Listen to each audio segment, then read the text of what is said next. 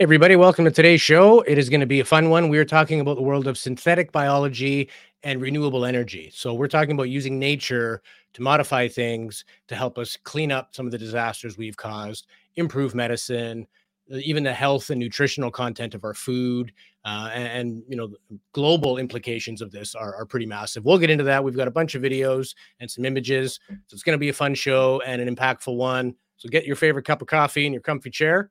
And we'll see you right back here in a minute on this week's episode of Quantum Ladder Podcast.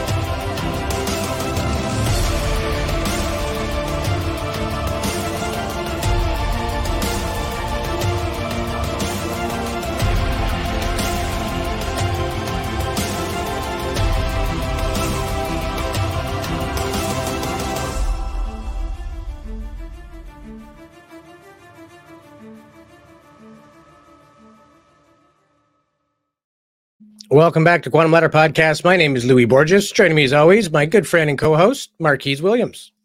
What's up, Louis? Ready to get this party started?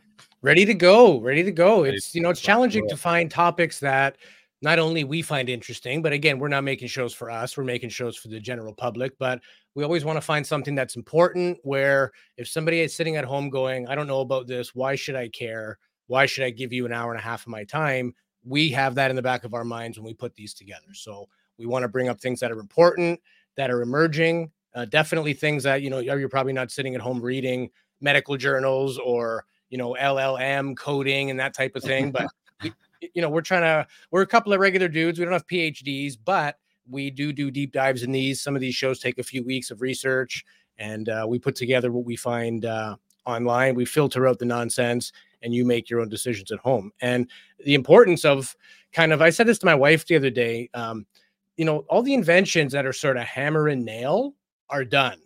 Somebody's already done it. Like, you're not going to wake up and figure out that you could basically engineer a new blender in your basement that works better. I mean, maybe, but even then it would be only at the, home electronics or home appliance level. Anybody that's doing big work is in the world of physics or, thinking about things that are extremely complicated because, let's be honest, most of the easy stuff is done. But, as smart as we think we've created a hell of a lot of problems. Look at the condition of our society, our economy, our planet, even our own health. They say 1 in 2 people is going to die of cancer within the next 30 years. Not that you're going to get it and die within 30 years, but you're likely to have a cancer diagnosis of some point in your life. 50% of people. Maybe there's a way we can take what we've learned and use the nature problem in conjunction with the need for new and developing trends. And synthetic biology is basically that. And we'll cover a lot of the things that you can use it for. I know, Marquise, you've done some deep dives as well. What did you think? This is kind of the first topic like this dealing with, the environment or, it's not like a global warming Greta Thunberg episode. But what did you think? This was a unique episode to prepare for. What do you think about today's topics? To prepare for today's topic, I went to a rally and laid my whole body in front of a line of traffic. And I'm kidding. I would never do that. Did you glue your hands to the pavement? Glued them to the pavement, man. I'm not moving until we get what we want. No, all seriousness, though, there's a couple things that I want to say. The first thing I want to respond to some of you said. There, in terms of leading cutting edge technologies and in sciences, there are a lot of topics, and you're right. There's so many things we could talk about. And as a geek nerd doofus, I think we both spend too much time just not just lay people learning this stuff. We want to know what the experts are talking about. We don't just look at like a YouTube video that's really cool, that's graphically, nice. We go into these long form conversations from Lex Friedman and sometimes Joe Rogan, but mostly the Friedman Show and other podcasts that do intellectual the intellectual deep dives into these topics. And it takes a lot of research to go and listen to them talk about terminologies I've never heard of before, talk about sciences, and technologies I've never heard of before, and then having to learn those and then translate them for you. So to your point, it's a lot of work, but it's a lot of fun because we're already doing this for ourselves. We're now doing this for you. But yeah, for me, this was a fun prep. For me, it was a fun prep. I think that especially when it comes to the synthetic biology, I look into AI. You know that I'm a big AI guy. I like the AI stuff. There's a lot of things going on in the AI world. If you're not following ChatGPT, they have these new things called GPTs, which are assistants that you can create and make money. So instead of building a new blender, like you said before, they're now building assistants that can help you do pretty much any task you want them to. So the new revolution for economic boom is in AI and science and physics. And when it comes to the synthetic biology, well, there's a guy that I've been talking about for weeks, Mustafa Suleiman, who talks about synthetic biology being the thing that is going to revolutionize not just like the direction of our technology, but us, like biologically, us as a human being. One day we might not be fully organic. We may be a mix between synthetic and organic biology. So to me, that was like, holy crap, what does this mean? Like, who's talking about this aside from Michio Kaku and his cool books about, the physics of the impossible? So yeah, it was a lot of fun. It was a lot of fun. Yeah, first thing that comes to mind when you think synthetic biology, I was thinking like robot cells. It's a synthetically made, but again, for some reason, robotics always comes to mind. But really, it's taking things we already have or engineering certain bacteria that can do certain purposes. And I mean, this is already happening even on a food level. Like, for example, yogurt. Yeah. If you wanted to start your own brand of yogurt, you can get a company in Europe or I believe the US does it as well. And every yogurt tastes different because of the bacterial cultures they're using. They're similar. Yep. There's literally millions of combinations and even ones that you could change to create new. So the flavor profile will come from a mix of different bacteria that dairy company has chosen to make their specific flavor of yogurt, right? Some are more tart, you know what I mean? And you can have a company make you a bacteria that you use for your own yogurt production. So that's already happening. But now we're going to get into the world of, could that deal with our waste issues? Could we generate biofuels from that sort of thing? Medicines? It's there's a lot more to it. So I put together a couple quick videos, one for this segment and one for the other. And essentially, like you said, we're reading this and listening to long form content, taking in all this information. We want to make it simple and digestible. So I've made a little intro, and I was lucky enough to have some video. Go ahead. Before you mentioned about making your own yogurt. Listen, ladies and gentlemen, you know me. I gotta say this: if you haven't had a chance to watch it, check out the TV show. And I had to check and see what it's called. It's called Love, Death, and Robots. Fantastic. There's an episode called When the Yogurt Took Over. And I don't want to spoil it for you, but some scientists create a yogurt that accidentally becomes sentient, and it's quite interesting. Yeah, so I mean, it's billions and billions of cells, right? In a very small amount of space. So in theory, there's more life in that cup of yogurt than there is in your entire body, right? Yeah. So as long as we don't show it AI, we should be good. I think that's the caveat. Yeah, don't do that. Don't do that. Don't put your yogurt in front of your computer when you're on AI. No. But we'll get into synthetic biology. Here's a little clip to get us started, and we'll get your opinion in a few minutes here, Marquise. Can we use nature to help us eliminate the need for oil and gas? What would such a technology look like? Welcome to the world of synthetic biology. Synthetic biology is a field of science that's changing the world as we know it. It's a multidisciplinary field that focuses on living systems and organisms, and it applies engineering principles to develop new biological parts, devices, and systems, or to redesign existing systems found in nature. But what exactly is synthetic biology? At its core, synthetic biology is about designing and building new biological systems that don't exist in nature. It is about taking the building blocks of life and using them to create new things that can help us solve problems in ways we never thought possible. So how does synthetic biology work? At its most basic level, synthetic biology is about taking the genetic code of an organism and using it to create something new. This can involve creating new proteins, enzymes, or even entire organisms.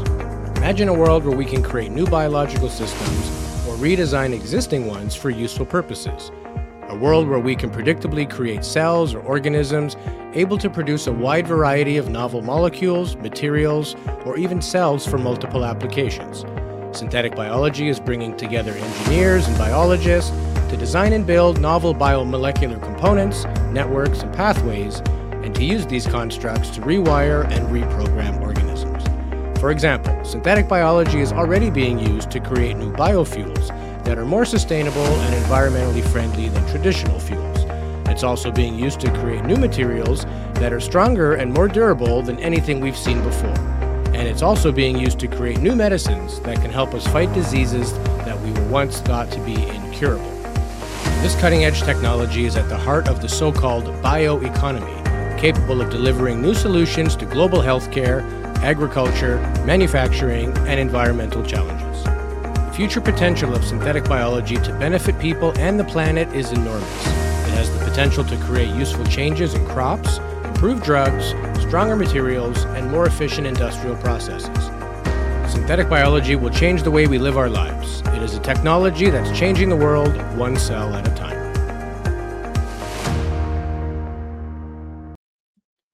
That was awesome. That was awesome. You know, you got me started with doing these videos, and now I love making them. It takes a hell of a lot of time, but they turn out good. Just so you guys know, I am the voice actor here, yet this guy we're coming busting out new voice acting content every week. That was a great video. I will say your enunciation's perfect. You've got great pacing. You know how to line up the video with the images in the background, the video in the background with the script. You're doing a freaking fantastic job for somebody who literally just started doing this stuff, a month or two ago? Yeah, I never made these type of videos a couple months ago. And the hardest thing is the script, because it's actually quite a bit of stuff that goes into like a 2.5 or even 3 minute long video. It could take you 4 or 5 hours. I know. And to get a script that is coherent, that actually says something, right? Somebody's going to watch it and go, I still have no idea what the hell they're talking about. That doesn't do us any good.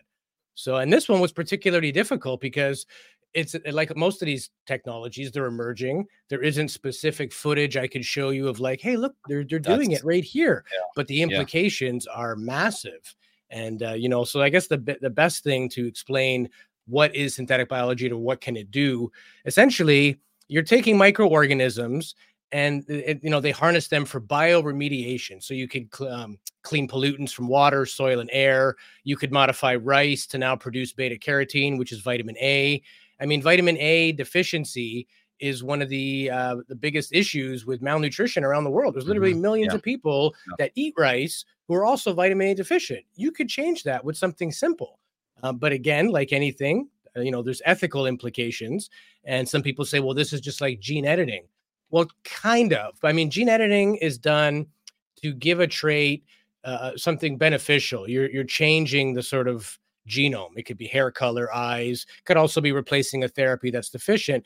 This is more like you're modifying creation with the intent to improve medicine or reduce pollution or make clean energies. So it isn't necessarily like enhancing humankind or, creating new bugs that you don't know what's going to happen. All they're doing is saying, hey, could we use biology like bacteria to create environmentally safe things? Like, I mean, our oil dependence is massive. We know this. Right.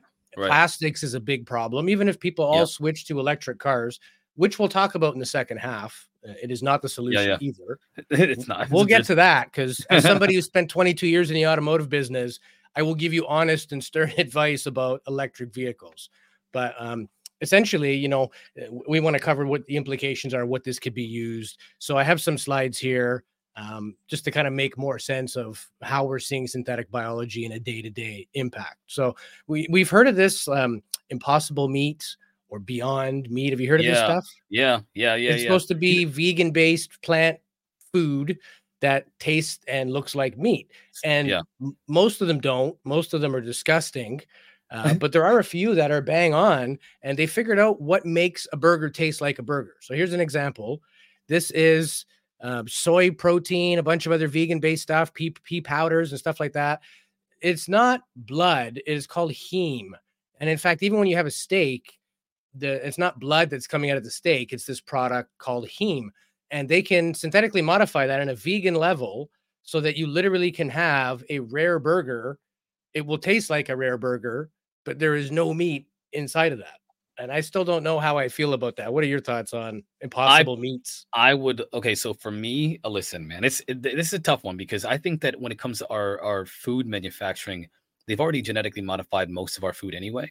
Yeah. And the food that they haven't genetically modified, they've added chemicals that can give us all kinds of ailments that already. So for me, if they're going to do it, and if they're going to do it at all, at least they're doing it for what I think would be a better, a healthier way and healthier options.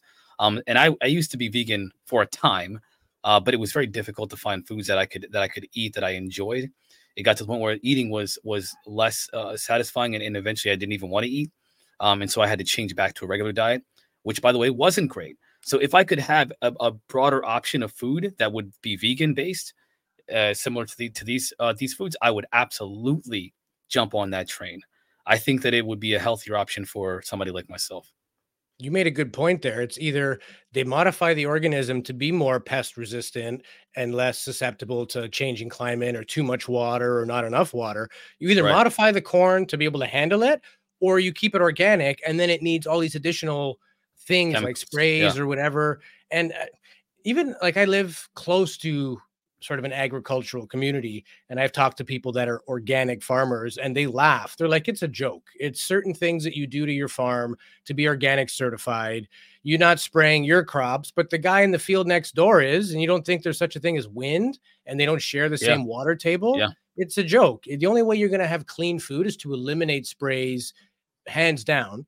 And there are some genetic and bio-friendly sprays and things that can be Yeah. used, introducing like like ladybugs to kill aphids, so you don't have to spray. You're using kind of nature against nature. Right. But I think that can get out of hand too if you do that wrong. Like we're still playing God a little bit. No. A lot of it. That's actually, this is a really interesting implication here for me. So Monsanto had a big issue, back in the 90s and stuff like that, where there were farmers were being, demolished. Their businesses were being demolished by Monsanto because their seeds were blowing into the farmers, like their land, into their crops, and those seeds will be property of Monsanto. So Monsanto would claim, hey, now this is our property because our seeds are on there. And they were suicide seeds as well. So when they first were sprouted, they died. They would no longer produce any more seeds. It was a very predatory and honestly sick thing that Monsanto did. Monsanto, please don't come after me and my family.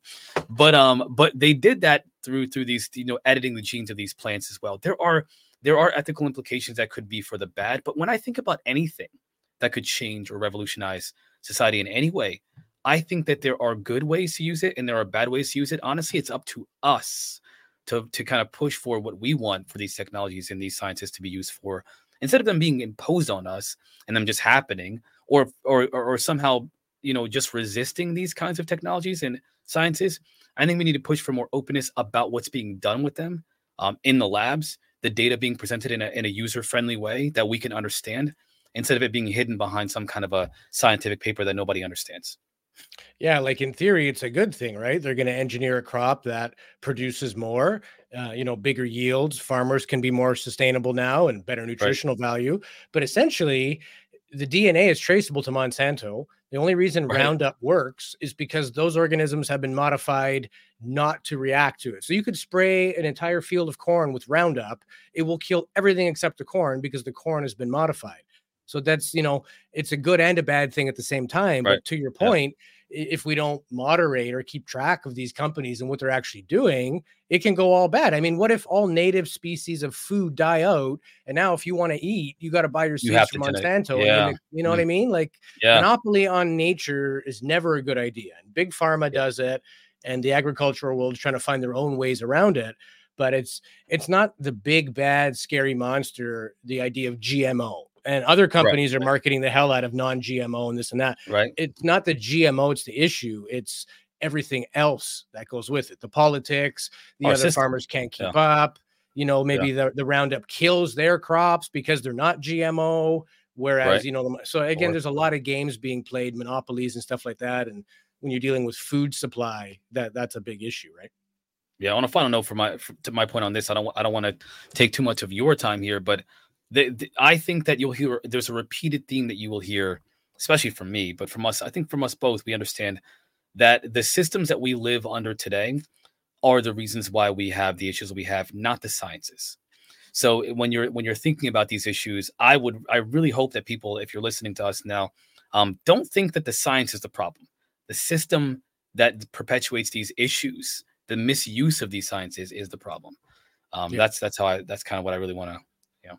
Well, yeah, I mean, you've got water, H2O, and you got hydrogen peroxide, H2O2. Don't get mad at the scientists if you drink a bottle of peroxide and it eats your insides. Like nature and science is what it is. Yeah, you have to have common sense and a healthy respect for it to use it for what it's made for. It'd be like if somebody was like, "Yeah, I'm starting a company where we make hydrogen peroxide, and we instead of putting it on cuts and things like that, you drink it." And you're like, "Hey, that science behind peroxide is evil."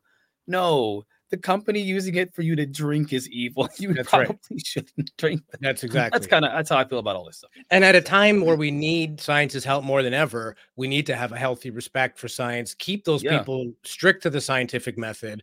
But that's where, like I said, all the hammer and nail inventions are done. There's nothing easy that we're just going to think up in a dream or in our basements anymore, right? We need to get creative. We have major waste issues and all the rest. And maybe too much has already been done. The damage has been done. We don't know. But if we put our heads together and, we like to have a positive outlook on things, it could be 100%. All doom and gloom, but doesn't have to be. If we straighten up, we can actually, improve and use what we've learned. And we talk about food. Another way is with fertilizer. So this is a company that's called Prove N Fertilizer. People think, what's the big deal? Well, essentially what this does is it replaces 40 pounds per acre of synthetic fertilizer. So you use less of it. So it's going to save you money. The microbes that are in this fertilizer have sort of a better nitrogen production. So it's a better source. It's more easily absorbed. And then obviously the end result being healthier crops, more nutritional value, faster and larger yields. So it delivers 11% more nitrogen and 10% more biomass. So you're going to get a 10% bigger yield, more nitrogen uptake, which also helps preserve the soil in subsequent. You'll see in some farms, they'll grow corn one year. The next year, it's just hay. Because if you keep growing corn out of that same plot of land, you're going to wind up with sand. All the organic nutrients get leached out. You get erosion. It's a big problem. So they rotate their crops. This essentially replenishes the soil, gives you a bigger yield. Now you don't need twice as much acreage to grow that same amount of crops. So I think that's a positive but again, what if those organisms do something bad that we don't know about yet, right? This is still... Well, what do you think on the whole? That makes me think of two things, man. And this is awesome, by the way. I love this. I love what you've done with these slides. So the thing that I think about when it is like vertical farms, first of all, why don't we use vertical farms more universally? Like the idea that we're depending on the ever-changing climate and the ever-changing weather itself in areas that sometimes are you mentioned about plots of land that cannot be they cannot have crops built because it'll drain the nutrients out of the soil. Well, why not just create vertical farms literally everywhere, plant any kind of food that you could possibly want, make it more of a localized farming situation. You could, of course, we would employ a lot more people because people could work in these vertical farms within a certain area or region in order to provide food sustenance for people in those regions. So it just doesn't make sense to me that we're relying on traditional farming when we can clearly outdo. I mean, with the technology we have today and the science we understand, we can outdo all that. We don't. The idea that there's droughts it just seems really weird to me that there's ever even things such as drought today, given what technologies we have. But we'll talk about that some other time. And the other thing that I think about is, this idea about increasing the production of a food source. If you're able to do that, then you could essentially provide if you're yielding more or producing more of any of these foods or food sources. You could provide food for a lot more people while simultaneously reducing the cost, which again, these are the kind of things that you think about when you think about how society is moving to a future where hopefully these things are being used versus being, hyper marginalized and not even talked about. I mean, again, you talk about the information that's out there. Synthetic biology is not a very rich content, heavy topic. Google it. See if you can find something. Yeah. Hit up YouTube. We Good learned the luck. hard way. It's like, what? Where do you have to really, really dig? And most of it, I mean, I got a lot of information from the books and a lot and these intellectual podcasts. So I think that it's great that we're having this conversation with you guys, because again, I wouldn't have even known about some of this stuff without having done this research. Yeah. And it's one thing to say we want to improve our current state. We want to get like better yields and, more healthy stuff. But what about the waste that we create? Yeah. Pollution, plastics. Right. That's the biggest issue with the oil and gas industry. It's not so much cars burning gasoline. It's the petrochemical business, which unfortunately is in everything. Even if you get rid of gasoline powered cars, we cannot live currently without oil. And a lot of that produces waste that can't be recycled or only partially recycled. And, a lot of people recycle everything. They feel like they're helping the environment. Most of the stuff that you recycle actually gets thrown in the trash at the recycling place. There's only certain types of PET, plastic polyethylene, that can be reused. Not everything that you throw in there. Like, for example, if you get a juice box, a little Tetra Pak, that's recyclable, but the plastic cellophane wrapper on the straw is not. So, it's not all recyclable. And I have a couple slides coming up here on, can we replace plastics with biodegradable sources? That doesn't mean getting a paper straw at Starbucks, which, by the way, I just want to put this out there. I respect any company that's going away from plastic straws. You see them stuck in the noses of turtles and things like that. But if you're going to make me drink out of a paper straw, why are you still giving me my coffee in a plastic cup? So I got to use a paper straw, but you're giving me my iced latte in a plastic cup? Come on. Like, there's ways around that. You can use like cellulose fiber, which comes from corn. You can make synthetic plastics, and there's even sugars that can be turned into that. Hemp is a really abundant material that you can use for like so many different things. You can make a lot of things with hemp, but there's a lot of interesting laws against using hemp for different products, especially in the US. So. Fair enough. And as we mentioned plastics, here's something called hyaline film. So basically, this can be used in screens, electronics. This is I believe it involves that same cellulose production that plants can make. But basically, it's being used in the world of electronics, right? Flexible circuits, printable electronics, display touch sensors. So you don't necessarily need, the gold. You don't need the elements, the silica to make microchips to produce a screen where it is literally engineered in a biological way, right? And that's very cool moving forward. We are tech heavy. We both have the same phone now. And same phone. If this was made out of cellulose fiber, it would be recyclable at some point. But none of this is recyclable in its current state. No. Recyclable, yes, you could sell it. There is a secondhand phone market. So that's repurposing, or, it's a whole other sort of private market of just trading. It's like used cars, but you're not recycling it. It's still not dealing with what happens in the end. And that's where our big issue is. Yeah, you said something earlier about oh man, I don't want to misquote you now because we just went over a couple things. Let me think about how man, what did you say? Oh my gosh, first brain fart of the day. Man, it had to do with the I can't think of it now. I'm gonna have to take this brain fart. The circuits, the gold and the microchips and all that stuff, silica. So NVIDIA, thank you for that. NVIDIA is building new technologies that can help with essentially the simulations that we talked about a couple episodes ago, quantum computing, where they can literally simulate any kind of the solar flares, tidal waves, weather predictions for 100 years, any kind of thing that you can imagine in terms of creating new technologies. For example, like this piece of technology you're talking about now, these developed, they can simulate it before they have to create it, and they can simulate any kind of alternative energies that they want to, or any kind of alternative production methods that they want to. And I think that when you mentioned earlier, that's it. You mentioned earlier about the end of building a new blender. The future is not building a new blender. The future is essentially creating ideas that AI can make them reality for you. Right. You can literally ask it to create a material that's sustainable, that's renewable, that doesn't have any kind of environmental impact, and it can do it instantly. And it can tell you which ones will fail to not waste your time and resources on, because they run all the Yeah, They that's simulate good. it. It's pretty cool stuff. So And so we've been talking about electronics. We did fertilizer. Let's talk about medicine. So there is this product called Kimraya. So Kim, they basically, this is human T cells. This is for people that have blood cancer or any other thing where T cell sort of introducing new T cells into your body would help. yeah, so So think Resident Evil, basically, right? what's that? Think Resident Evil, the T virus. Exactly. So, Just kidding. and we covered this a little bit in gene editing and things like that, more so in a way of a gene therapy to replace missing genes. But essentially, this people that have a T cell, they either need to get it from a donor or they don't get it at all because right now gene editing is not legal, so you cannot, modify other cells to make them T cells as of current. But in this process, they will collect some of your own blood, take whatever T cells you have out. This Kimraya using synthetic biology will increase the T cell count. I don't know if it's just a healthy solution that these things like to grow in or what, but it will make more T cells because obviously if you're T cell deficient, you don't have enough. So simply taking it from a donor isn't going to do anything because you're deficient. So they use this product to increase your T cell.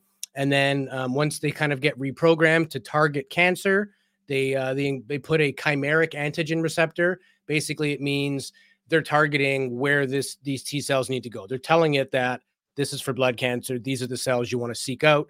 And then in the end, they're injected back into that donor as now a boosted thing. So there's no genetic issue because they are your own T cells. There's no rejection or things like that. But essentially, using synthetic biology to increase the count of something or the potency of something is leading to, and again, because gene editing is not legal ethically in North America, science isn't stopping. They're saying, okay, well, is there a way we can kind of go around that, still remain legal, but still give people the help that we know these therapies, and eventually it will be legal because we won't have a choice. There will be so many diseases we will have to use it. But it's good to see these guys thinking outside the box, guys and gals, I should say, thinking outside the box and not letting a wall say, oh, well, no more gene research because, we can't modify them. Well, what if we could amplify them instead? There's other applications for that. Your thoughts on the whole medicine and gene editing? There's something else I wanted to mention, and I had to type this in so I didn't forget it. So what would be the implications or the potential manifestations of variations through generations, right? So if you pass that down, let's say they give you some kind of gene editing, whatever it may be, whether it be this T cells or whether it be any kind of gene editing for even in crops, what happens several generations down the line? What happens? And I wonder, I think that the fear and the hesitation to put this into a more broader application for the society are that we don't know what the implications are 10 generations from today. What happens when your great grandkids have, come out and there's a genetic anomaly? I mean, evolution, for example, they believe had genetic anomalies that were unexpected. But when you're toying around with the genetics of people intentionally, who knows what anomalies might sprout out of nowhere, like changing viruses through passing from one person to the next. The big thing is there's genetic modifying that doesn't affect what they call the germ line. The germ line is what gets passed on to every subsequent generation. So the germ line is where the issue is, because if you get it wrong, now it's out there. But again, CRISPR being literally just instructions that are implanted into an organism, it can also be programmed to stop after so many copies as well.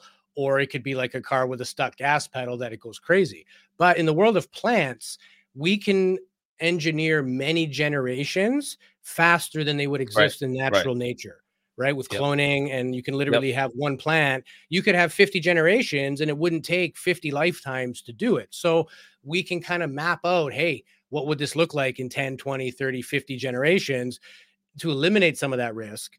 But I know any experiments that they've done, like with rats on Nantucket Island, genetically modifying them, they're doing them in small areas where if it does go wrong, it doesn't have global implications. You got to start somewhere. You got to test the waters. So there's a lot you can do in a lab before you even start playing with it in real nature. And I think right now there is a healthy concern that we don't want to mess with something we don't know. I don't see it being, kind of haphazardly. Not in North America anyway. Other parts of the world, who They're knows? probably And yeah, they're like doing stuff in Russia and Asia that's like out of movies that we they probably probably don't have know like about. horsemen running around, freaking Centauro and Chimera, all flying around, flying freaking dog birds or something like that. Who Yeah. knows, man? All that becomes possible with gene editing, right? And again, this is more synthetic biology, not because gene editing is very specific in its purpose. This is, can we modify other organisms just like the yogurt? Yeah, Can we make a better tasting yogurt by using these bacterial cells instead of these bacterial cells, right? yeah, yeah. Another one that I thought was super cool. So these are soybean plants. Now, when you go to the grocery store and you look at oils, we all know that there's good oils and bad oils. You got vegetable oil, canola oil, olive Yeah, oil, saturated, avocado, unsaturated fats, coconut. or Yeah. yeah. And it's the difference between what makes it a good or a not so good is the saturated fats, the trans fats. So Mm. I've never seen soybean oil on the shelf, and I don't even think they sell it. Reason being, soybean oil is very high in omega-3 and omega-6, but it's also extremely high in trans fats. Up to a quarter of it is like straight cholesterol. So what they can do with this company is called Calino, and they basically can create what's called a high oleic soybean oil. So, oils like olive oil, avocado oil, very healthy. They are high. They're considered oleic oils. So if you could somehow modify that soybean where it's no longer producing the cholesterol-based oils, but the healthy, good fats, now you have the best of both worlds. You have something that's cheap and easy to grow. It's abundant. The byproduct of the oil, the pulp, can still be used for other things as well. And, you would effectively be able to have a healthy oil out of what is currently a non-healthy oil. So it's not always like the world is going to end if we put this out there, but it does involve modifying because the existing product does not do that. So this is all about modifying. Yeah, and it's funny you mentioned about it. There are sometimes I do pull like ketchup or some kind of product where it says this has been genetically modified. And I wonder what that really what that means, because if it is illegal in the US, then they're still doing it. Well, Or it's is there some again kind of a GMO. Monsanto is GMO. Since the 80s, we have been genetically modifying. The yeah, issue is using CRISPR to genetically enhance. So now I can have a baby that's faster, stronger, smarter than yours, and your kid may be unable to compete against mine in 30 years' time, but mine was synthetically enhanced, yours was not. Is that fair? That's where the ethical implications come in the world of people. Once it goes into people, we start asking these big yeah, questions, but we yeah. should have been asking them all the way along because it's already happened in the food world for almost 40 years. Yeah, but I will say, in defense of fixing world hunger, there are some really big benefits and implications to helping out poor nations, third world countries, people that are starving. I would prefer that they had something than die from nothing. Like there's a lot of, I mean, the poverty rate for children in the world is sickening. It's depressing. It's not right. I think that at the very least, if they're using it in other countries, they should be using it. We shouldn't have world hunger. There shouldn't Yeah. be. Even at the risk of not knowing what the potential is. I'm not saying like let's just test it out on poor people. What I am saying though is that if there is something that we think is safe based off of data that suggests that it is and that it could be, given that we can simulate generations of these organisms being produced in a short time, then I think we should apply that to nations that need it, versus keeping it from nations entirely, but using it for the benefit of certain corporations in certain situations, because somebody's already benefiting from this, and it ain't most of us. And That again, should, it's one thing if you're modifying something to take out another species or to have major implications. But in the video we mentioned, or I think it was just after, we talked about rice and how it doesn't naturally have vitamin A. right. Most of the starving countries in the world do have access to rice. That is the staple. So just adding beta carotene to a grass seed can, deal with mineral Yeah. deficiency, right? So I don't think that is unethical if, as long as the No. people know and there is a benefit, and we know that that is the extent of the modification, that's all that's been changed. It's not going to go bad. I mean, there's always inherent risk, but there's inherent risk with everything. You Yep. get vaccinated, there could be a risk with that. You go for a procedure, even if it's a normal, mundane, whatever. My father gets his pacemaker battery changed every 10 years. They still got to make him sign the paper, be like, just so you know, like, If you die, oh man. die, we Yeah, got to yeah, stop yeah, your heart. We might not get it started again. Like, so there is nothing without some inherent risk, but it's the risk reward calculation. Right. And, there's a way to do it without, you know, destroying the planet. Again, it might just be something in terms of enhancing the mineral content or the nutritional value of something, and if that alone helps towards the world hunger issue, then I think we should look at it. I think so too. So I want to talk about now something a little deeper in terms of its scope: rubber and plastics. So as we know right now, these are rubber is a natural product, but it's mixed with petrochemicals, vulcanized, and turned into car tires. The waste from car tires is significant. Drive through any small town in America, and you got more used car tires than you know what to do with. And it's a problem. It's not going away. You can't burn them.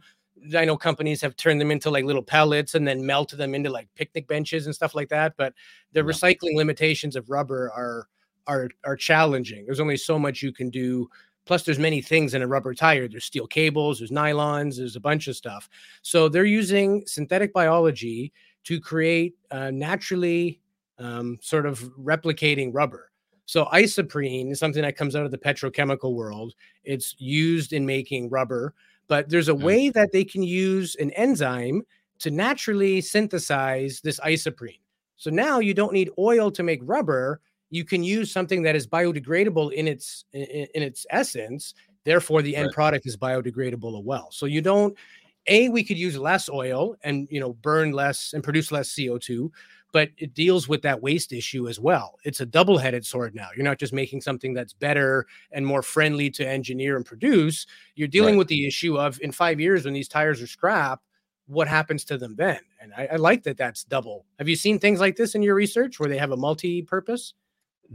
So from what I remember, at least especially on TikTok was actually a pretty good resource for looking at different, like how they can turn a certain thing, like for example algae into a multi-purpose tool for climate change, or for things that are affecting, like when you have an oil spill in the ocean, they can help clean up the ocean by just altering the genes of certain things to be able to consume the oil and then biodegrade.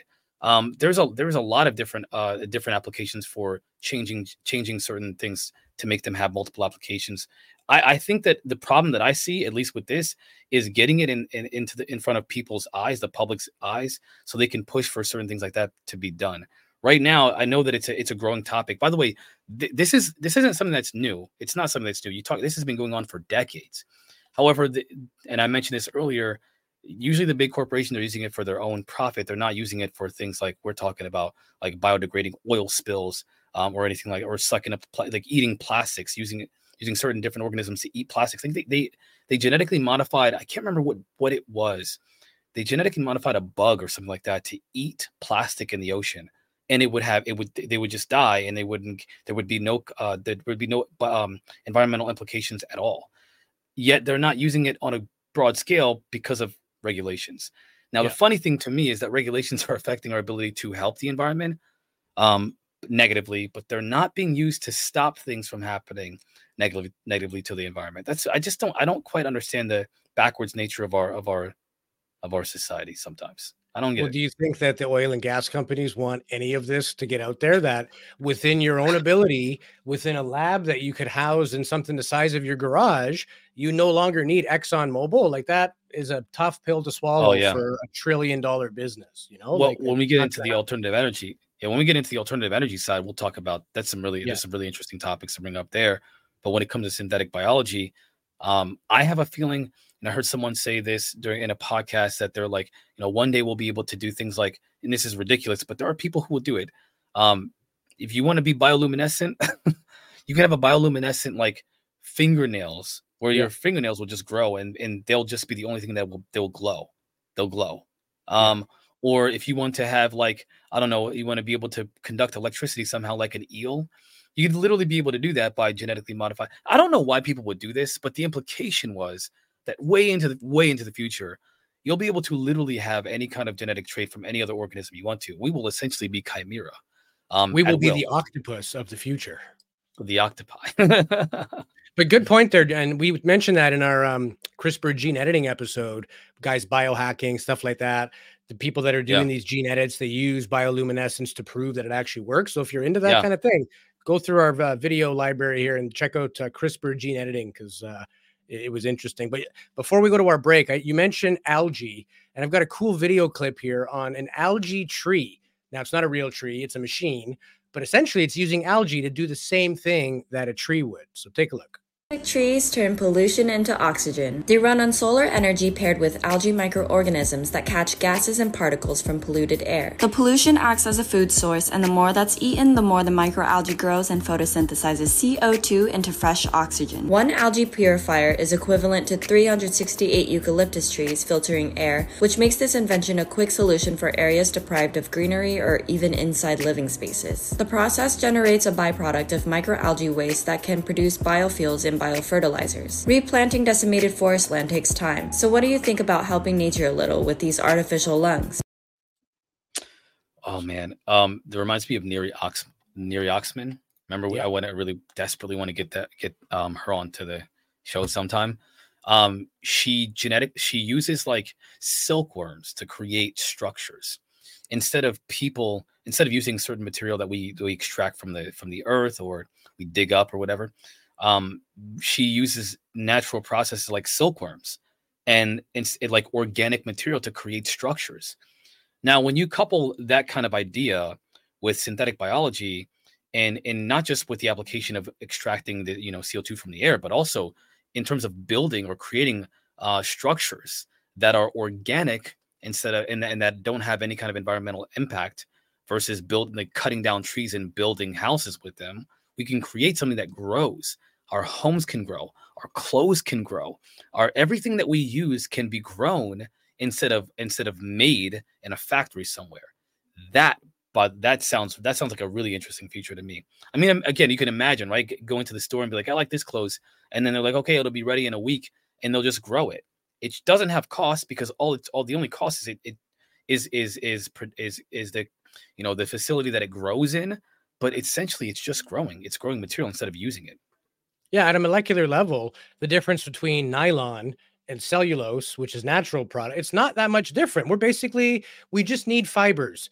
Could be Yeah, cotton, could be hemp, like you mentioned earlier, whatever. Yeah, anything. It's just that it's always been cheap and easy to produce. That's why they've gone the petrochemical way, right? We've enabled yeah. it to go that way. Nobody wants to spend $80 on a t-shirt. Well, some people spend $400 on a Yeah, t-shirt, I was but gonna. No. but now we have an issue of like this disposable clothing world. The clothes don't biodegrade, and we'll deal with this at a future episode. But if you want to talk about forever chemicals, things like BPAs and stuff like that, Yeah, biphenyl alkaloids or something like that, they basically get into your body and never ever get out. You cannot purge them. They're like the lead of the plastic world. yeah, We're getting those fibers, and those things break down into fibers that are smaller than a human hair. We know there's plastic in the ocean and it breaks down into little tiny pellets. What about things you can only see under a microscope? They're still there. They still get eaten by plankton. We inhale these fibers, like the implications of that. And even like in your carpet, just walking back and forth, those fibers get in the air, yep, you breathe them. They don't come out of your body after. So there's a lot more to it than, just oil and gas. It's the reasons we've used oil and gas and the reasons that it was a benefit to those companies need to change. We need to change our priorities to say that this is no longer acceptable because of what's going to happen. I mean, we already see the effect of that. And, we need to use this stuff yeah. moving forward. And otherwise it's just talk. Yeah, we're going to save the planet. Well, it starts with really thinking outside the box, Yeah, and and on a final note before our break here, I want to say we're not Greta Thunberg. I know that we are like sitting here advocating for science and technologies that could help revolutionize the civilization as we know it, but I feel like that's more like being a futurist versus an environmentalist.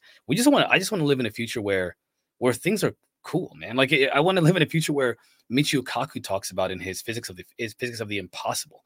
I want to live in a future where, we have a type 1 civilization. And I mentioned this before, where we're using all the resources of the planet instead of lousing them up. We're using the natural process of our planet to be more symbiotic and have a more symbiotic relationship with our planet. That's what I just feel like, we have all these illnesses and sicknesses and ailments, cancers and tumors and all these things that are an aberration of the way that we've structured society to be. Yet we're fighting against progress scientifically and technologically.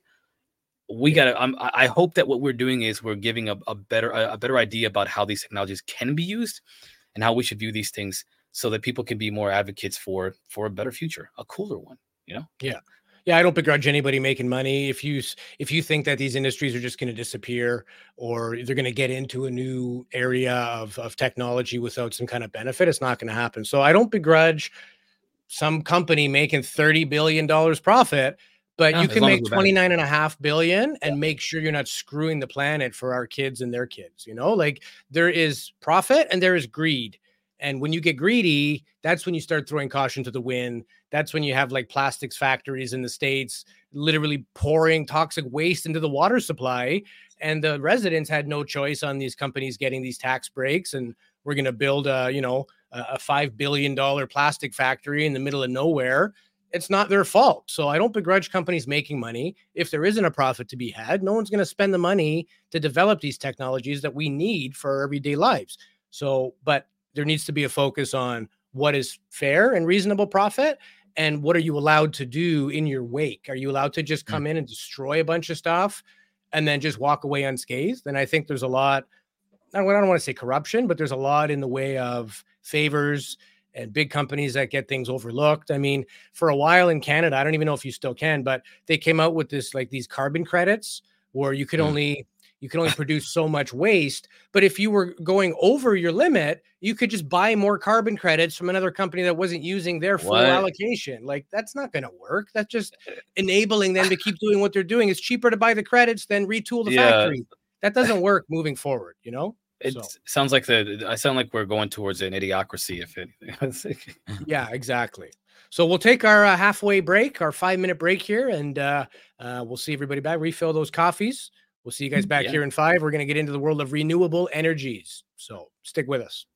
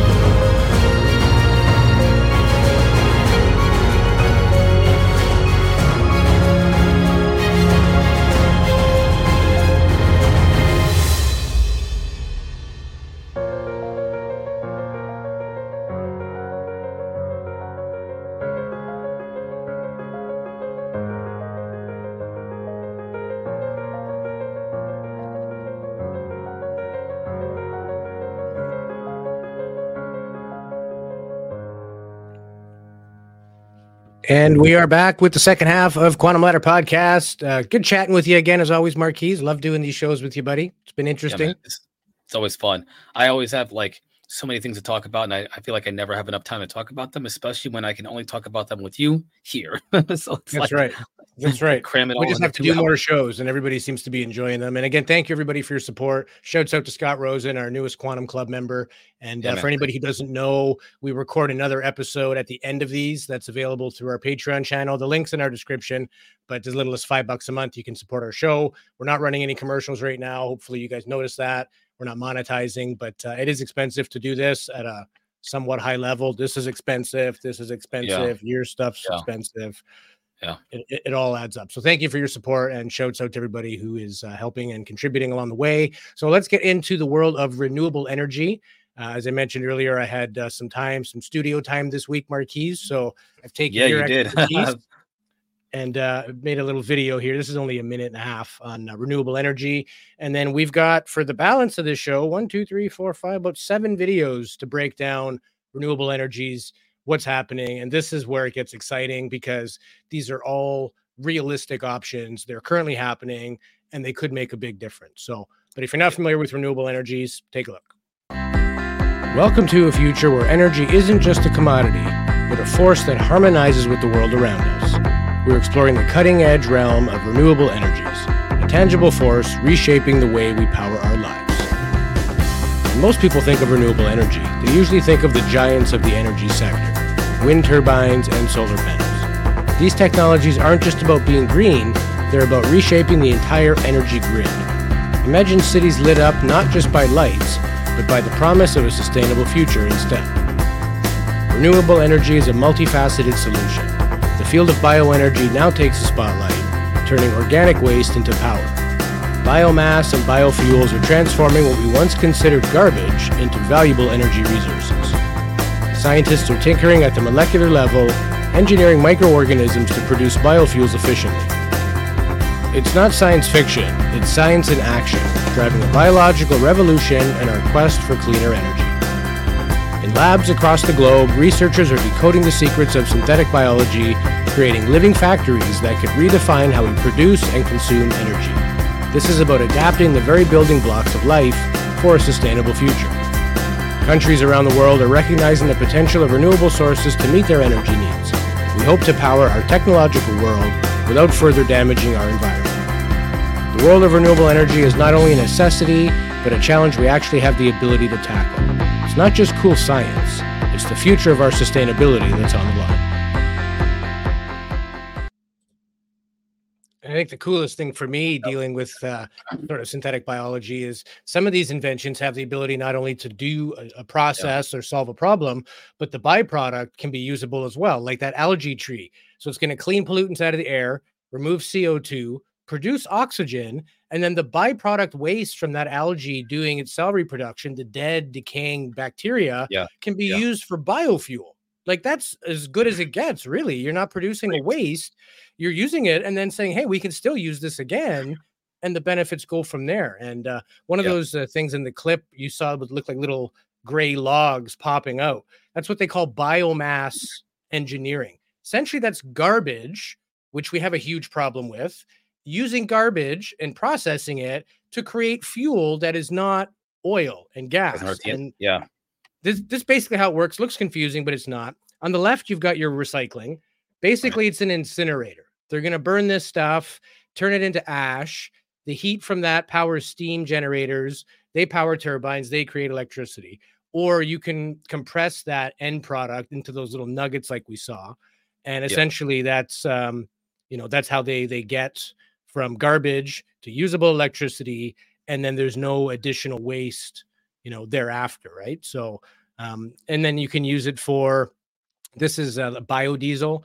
So the CO2 coming off of something, i.e. burning garbage, it goes into a probiotic reactor. Again, they use algae and organisms to break this down. The byproduct and light, of course, because algae is photosynthesis based, so it needs light. Byproduct would be oxygen, biofuel, biodiesel, livestock feed, fertilizer, everything else. So I think that is where we need to focus in terms of clean, because we're not only doing something, but we're fixing something and we're not producing more waste, Yeah, and I actually have some stats to talk about this type of thing, this biofuel, sustainable biofuel.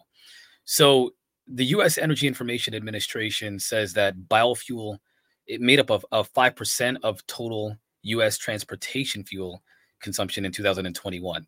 Now, that's obviously nothing. That's like a little drop in the bucket compared to what fossil fuels are using right now.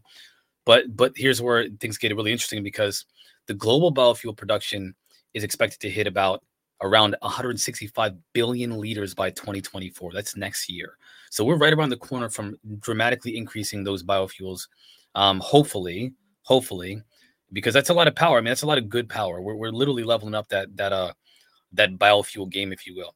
And there's another stat that I wanted to bring up. So some of these biofuels are reducing greenhouse gas emissions by up to 86% compared to traditional gasoline. So, again, it's like you choose a green path instead of going, down these, where the choices actually matter. In my opinion, I think that these choices matter to human civilization versus just the economic value of a certain market. Yeah. And that's just kind of my perspective. I figured those two stats were pretty interesting for me anyway. Yeah, and the whole idea with biofuel is that out of a gallon of biodiesel, you actually get more kilojoules or more, burnable energy than you would out of a dinosaur juice, even though it's not dinosaur juice, but you know what I mean? Like, the old fashioned black crude oil turned into diesel Right. versus a bioway. And when biofuels first came out, a lot of people said, well, yeah, this is great. But if you look at how much corn you have to grow to produce ethanol, there's not enough land on the planet to do it, which I don't know if that's correct or not. But, corn is already being used for human consumption, animal feed. There's only so many places you can grow corn. It takes space, a lot of water and all that. But now there's other ways of producing biodiesel or bioethanol without using corn. They're using algae. They're using bio waste. Like here's the biodiesel food chain.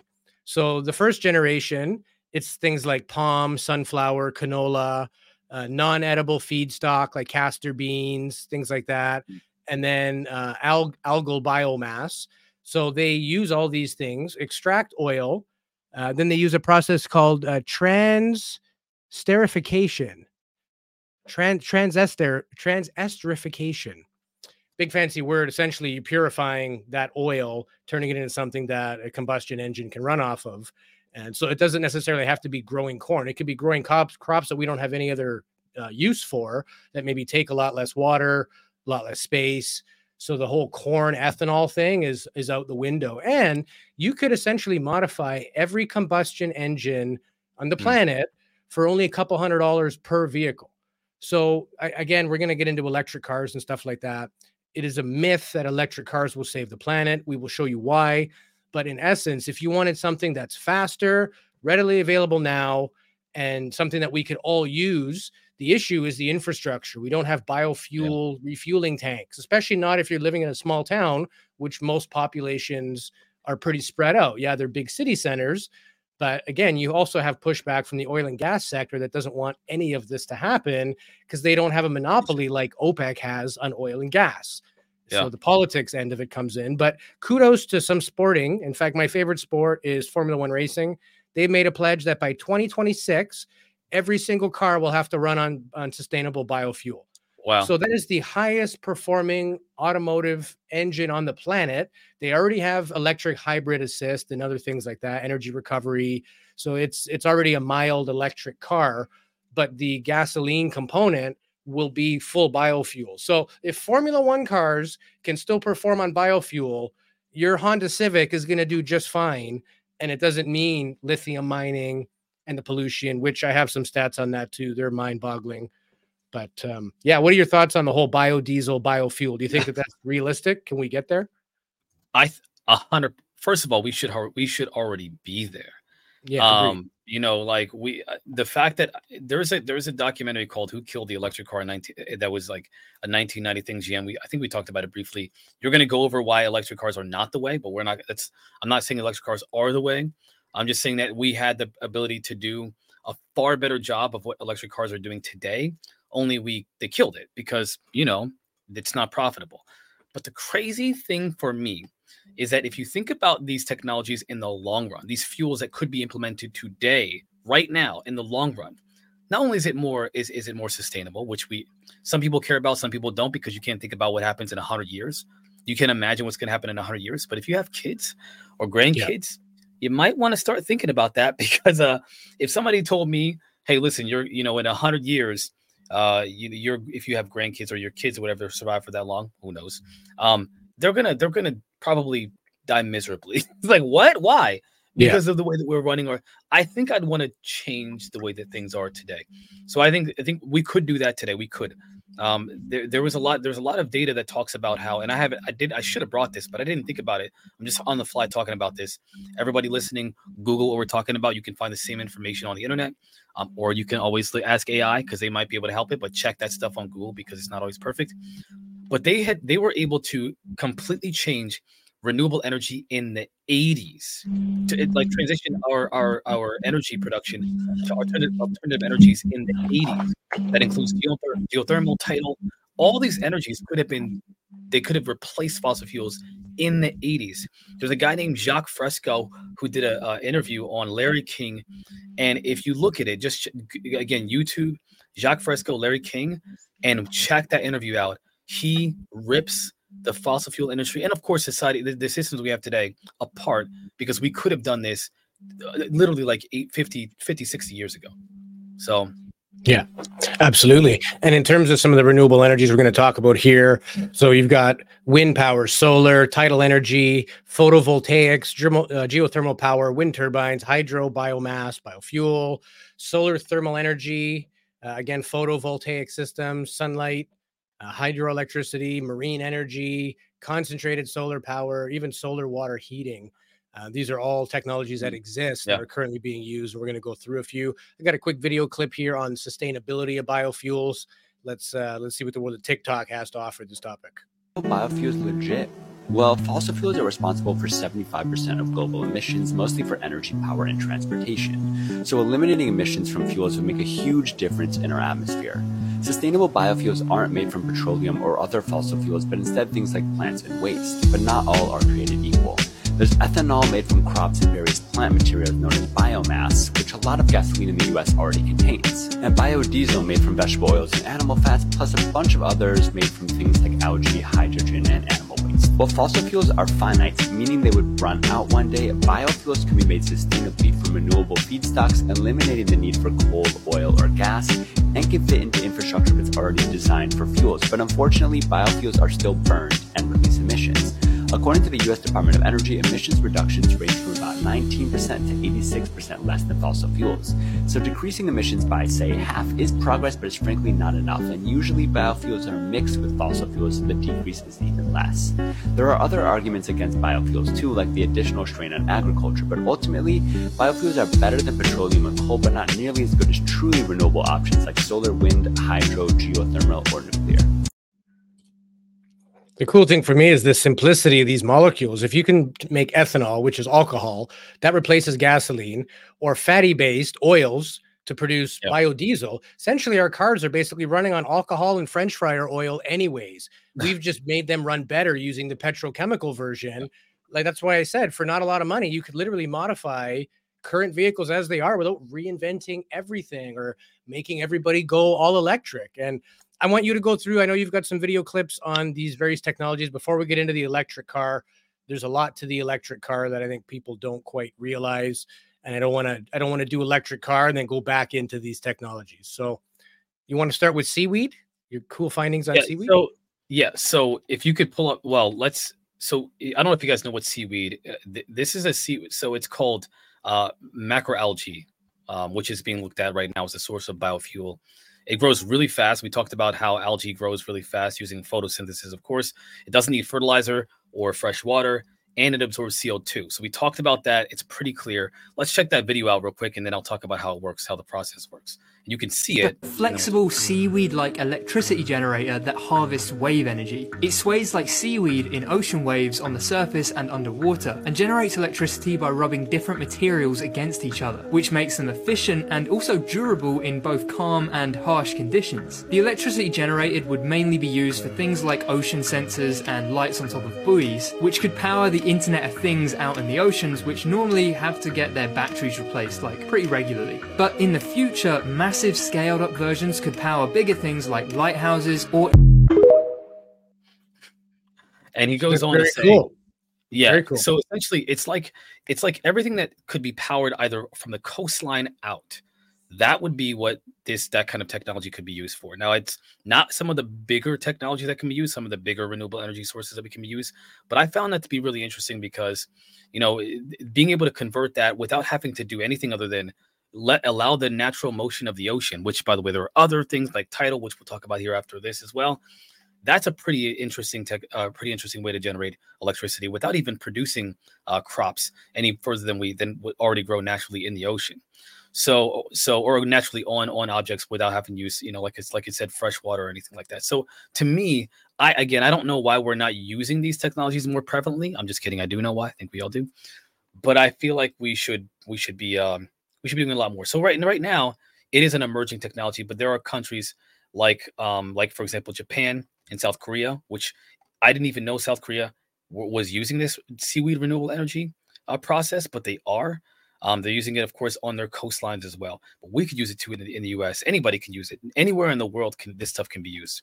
So I found this to be really interesting for one of the sources of alternative energy. But the next one we have, and you have the video for that as well. Yeah, the wave energy one. This one I found, I haven't seen the video clip, but I find this technology very interesting. In fact, the east coast of Canada, they're doing this. There's an area in the province of Nova Scotia. It's called Truro, and it has a tidal bore, which is basically a huge separation between low tide and high tide. When the tide comes in, it creates this kind of water running back against the current sort of effect. But they're using it there, and also I'm not sure if it's Sweden or Norway, but Scandinavian-based countries also have these big fluctuations in tide. And they have, energy capture systems as a result of that. So let's take a look at. Go ahead. Sorry. There are mechanisms. So you'll see in the video, but there are mechanisms that help this technology produce energy. You're thinking like, how can waves produce energy? Well, the waves themselves obviously aren't producing energy. There are mechanisms that, when interacted with by the waves, that motion, it creates friction that creates energy. But you'll see that here in a second as well. It captures the movement of the waves and turns it into electricity. But let's check this out, and then I'll talk a little bit more about this too. Wave energy harvester that can work in almost any conditions. Its A-shaped frame that holds the line of floats and rotors that generate the electricity can open when conditions are decent, but close to protect itself when conditions are bad. So it can survive harsh weather, but still continue to harvest energy, which is why...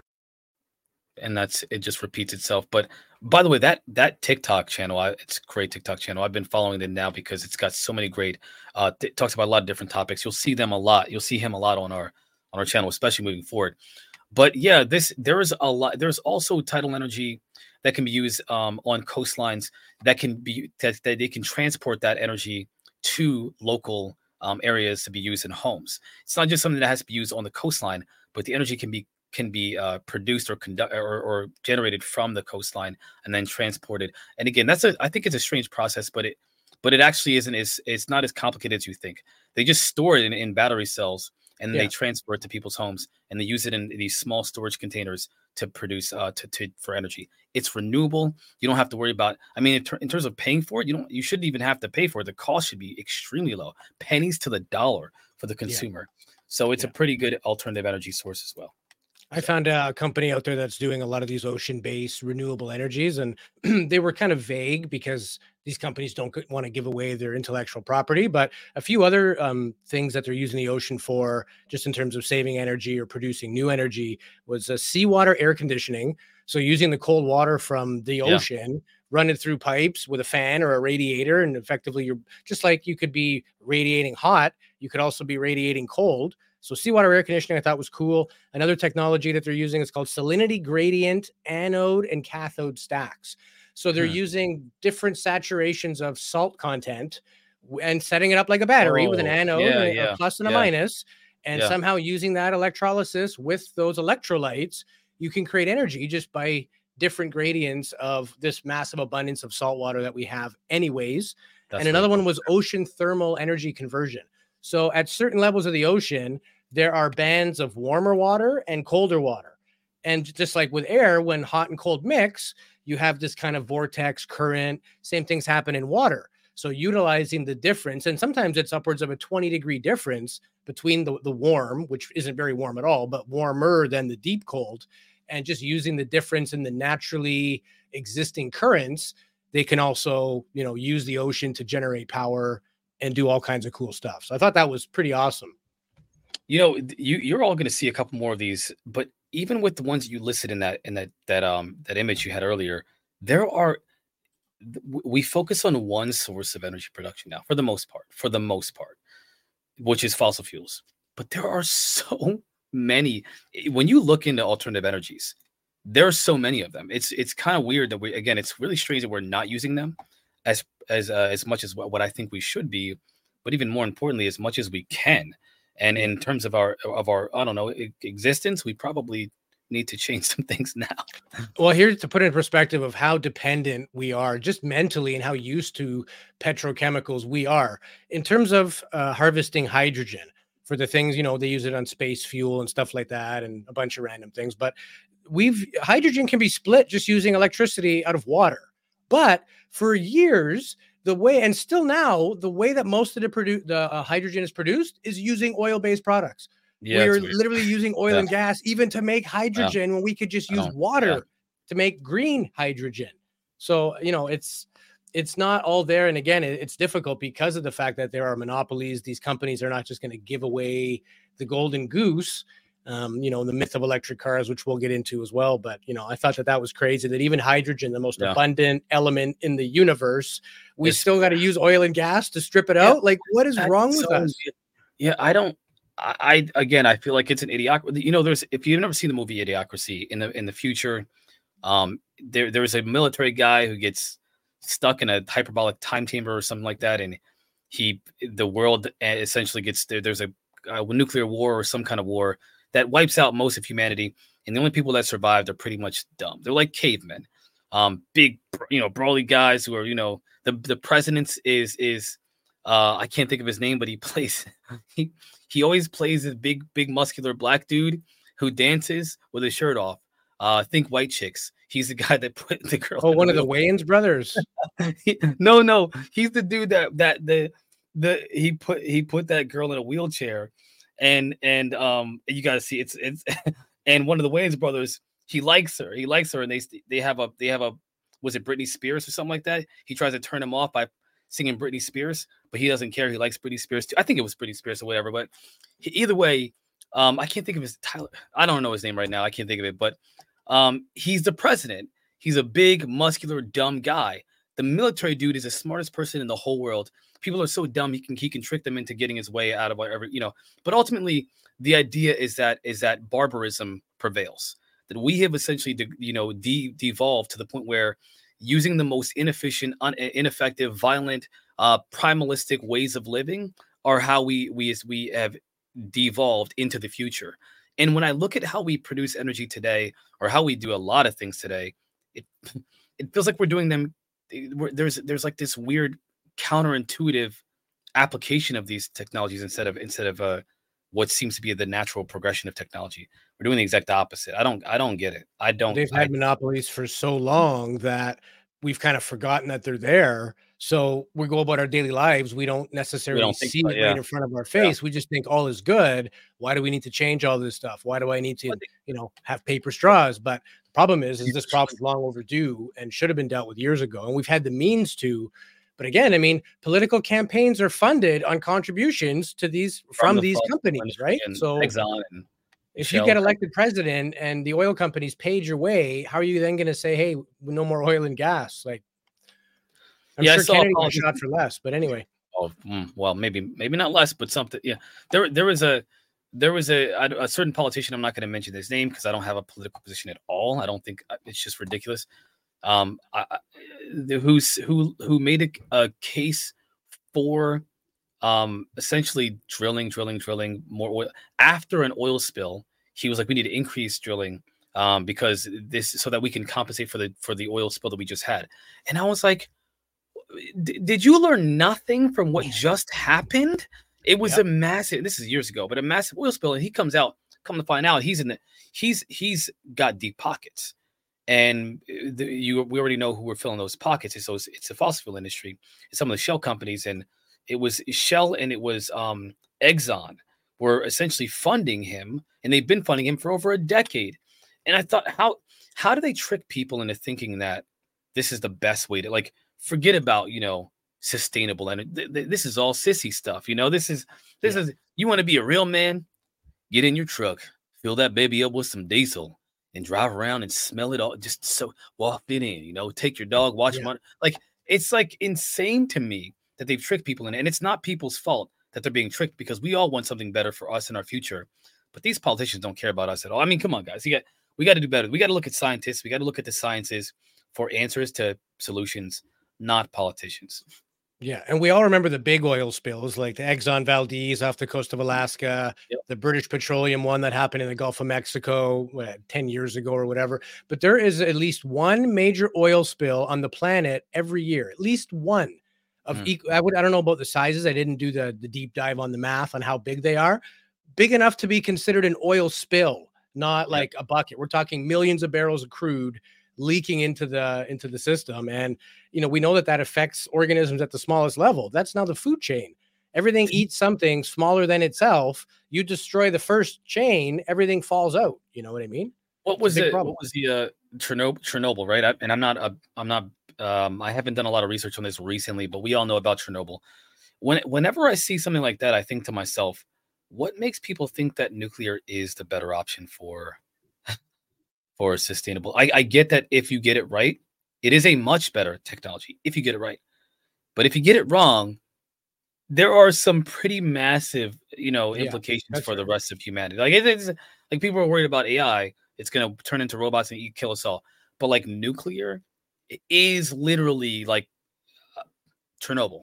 I just feel like there's some, Well, nuclear is clean when everything is working. There is no byproduct. It's basically just heated water. It's the old boiler system that we invented 200 years ago.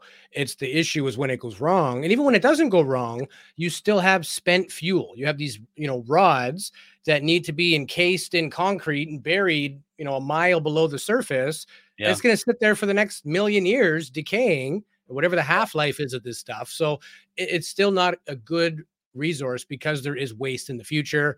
I mean, Fukushima was a disaster. There's actually a very good documentary. It was made by Japanese filmmakers. It's on Netflix right now, basically about the guys that stayed there knowing it would affect their lives or probably kill them, guys that were urinating blood just from going in and out of the reactor trying to get these pressure valves open. But I mean, recently they had to release millions of liters of radioactive water back into the ocean because the pressure was building again. Like, that thing is still melting down. They're slowly disassembling that whole thing. You'll never be able to go anywhere near that place again for thousands of years. It's going to take 60 years to disassemble the place, plus the nuclear fallout, both in the air and in the water, that happened as a result. And I mean, that's essentially one tsunami, which Japan is prone for tsunamis. Many countries are. One thing that is probably going to happen again was enough to cause that chain reaction. And as soon as they had the inability to vent the pressure, temperatures start rising. That's what a meltdown effectively is you cannot cool down these rods any faster. And then you just have massive, massive issues. I think some of these guys, they said it's measured in millisieverts. What is a healthy dose of radiation? And they said like the maximum you could have in a year would be like 80 to 100 millisieverts. And these guys that were checking on this reactor, they would come back and their reading would be 800. So you had 8 years worth of radiation in 25 minutes. Man. Like many of these people died, are still dying. It's bad. Like, nuclear is only good when it's working. But even if nothing ever failed, you still have the issue of spent nuclear waste. That's thousands of years to break down, Yeah, I feel like I always quote the idiocracy because I feel like we have such brilliant methods for alternative energy sources that we are barely utilizing, especially to its full, to what we're capable of utilizing it for. And then we're focusing and promoting some of these other energies like fusion or nuclear, and we're still using fossil fuels on a massive level, knowing that it's going to cause like catastrophic outcomes. I don't understand. I don't get it. Get it. Money is not going to, I don't think there's enough money in the world to quicken the extinction of the human race. Yeah. And let's be honest, there's a lot of greedy men in their ancient age that don't think like that. They're capitalists through and through. They're not going to be here to deal with it in the future, right? So, in a very ignorant way, they know that it won't be their problem to solve. But I don't think we should be the century on this planet that destroyed the planet either. 4.3 billion years and we screwed up in 150 years of industrial advancements. Like, Yeah, man. we're Yeah. better than that. We're better than that. And you got a few other technology videos here, Yeah, man. on alternative energy. Yeah. So if you could pull that video up and we'll talk about it. The vertical turbine, is that the one that we have next? Vertical right? wind turbine. That sounds Yeah. cool. So the vertical, yeah, it's really cool. This is like literally the maverick of wind power. But let's check this out and then we'll talk about it. Wind turbine can curl up to protect itself from storms. The prototype can generate 400 watts of power during normal wind speeds and still generates power in a closed state during strong winds that would normally damage or even destroy a normal turbine. It's a unique approach to creating renewable power and could be a long-term solution, all because... And then that was pretty crazy. I've never seen a regular turbine under high wind literally like burning itself out. It's actually a huge problem, and well, in terms of it happens too often. Let's put it that way. It's one thing that people that are anti-climate, activists, people who are like, they're like, let me drink my fossil fuels for breakfast kind of people. They talk about stuff like that all the time. But this is honestly, it's a perfect solution for like urban areas, because again, it can be used in plenty of places. So you can set it up on small scales all over the place. You might see some of them popping up. The footprint looks like it's less, right? It's not like I've seen one of those turbines getting delivered by like tractor trailers. Just one of the blades on your typical wind turbine was like the oversized loaded trailer that they used to move like houses down the highway with like 4 support escort vehicles moving it. That was one blade off of a 3-blade turbine. So the size isn't always the best, especially if they can burn out. 100%. They do take up less space. They work literally with winds in any direction, by the way. So they don't have to have they don't depend on the wind blowing in a certain direction. And you can place them a lot closer to where the power source is, or where it's being used. Is. So if these are like, again, these could be used for people that live in a small, maybe a neighborhood block. You can have a couple of them in a city to provide power for homes and businesses. And it also takes up less energy. And there's less emissions, or there's a lot of less lost energy. I'm sorry, less energy lost as a means for producing energy. So this is a pretty cool. I think it's a pretty cool energy solution that we're not utilizing to its full potential, for whatever reason, I don't know. But it is something that, the Obama administration, they put in legislation to kind of push by a certain, I can't remember what year it was, but they're trying to push for renewable energy sources that are specifically based off of wind. Over the next decade, and he put a lot of money into it, but some of that has been pulled back by the other people. So we'll see. The cool thing about that video was it appeared that each of those little spinning cups would be on its own sort of turbine generator. A regular windmill, you have 3 blades spinning, and you've got one main hub, but each of those little guys spinning at different rates, they're each charging their own little mechanism. So essentially, that's like having 15 blades spinning at different speeds, all charging in conjunction. Yeah, and they all rotate on their own axis. Right. Yeah. So it's so like they are independently spinning, which is why they can be in any direction. The winds can be blown in any direction, and it will still generate power. It's pretty cool stuff. And we saw that ability to contract when it's bad weather. Same thing with those floating tidal harvesting machines, right? That's the big issue. You build a massive structure in the ocean. It's nothing to the ocean that can produce 80-foot waves. It'll just smash your stuff to bits. So having the ability to survive nature and then go back when it's calm again, I think that's important. Yeah. These are energies that, again, some of them I didn't know. I'd never heard about vertical wind, a wind turbine. Never saw one. Not like that anyway. Or for example, there's another one that has a perpetual motion, which this is a really, really cool one. I don't know a lot about.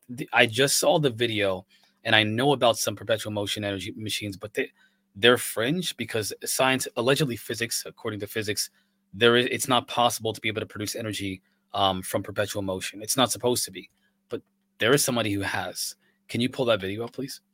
But before I do, I always get a picture in my mind of, those balls swinging and the other goes. That's Yeah, the essentially pendulum. perpetual motion. Why have we not figured out an engine that works on that principle? Well, I've seen water pressure engines that shoot a piston. yeah, Like they that's exist. one of we can get into conspiracies on the yeah. the Patreon side. We'll talk about that. We'll talk about that on the after episode of this. But let's check out perpetual motion, see what we got. Balance.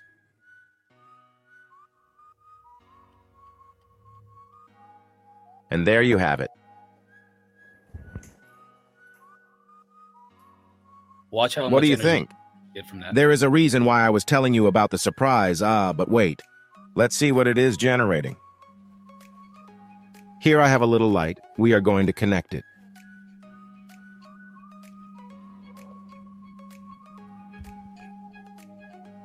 Look how it is working. But since we don't want it to be just for one light, I've already brought the same thing that gentleman tested.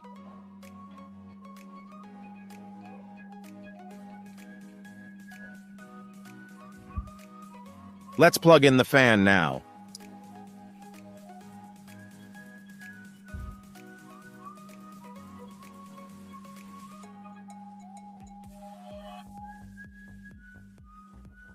We already have it running. The only thing I would be missing would be to put on my flip-flops because he always wears flip-flops. I don't know. This Chinese gentleman.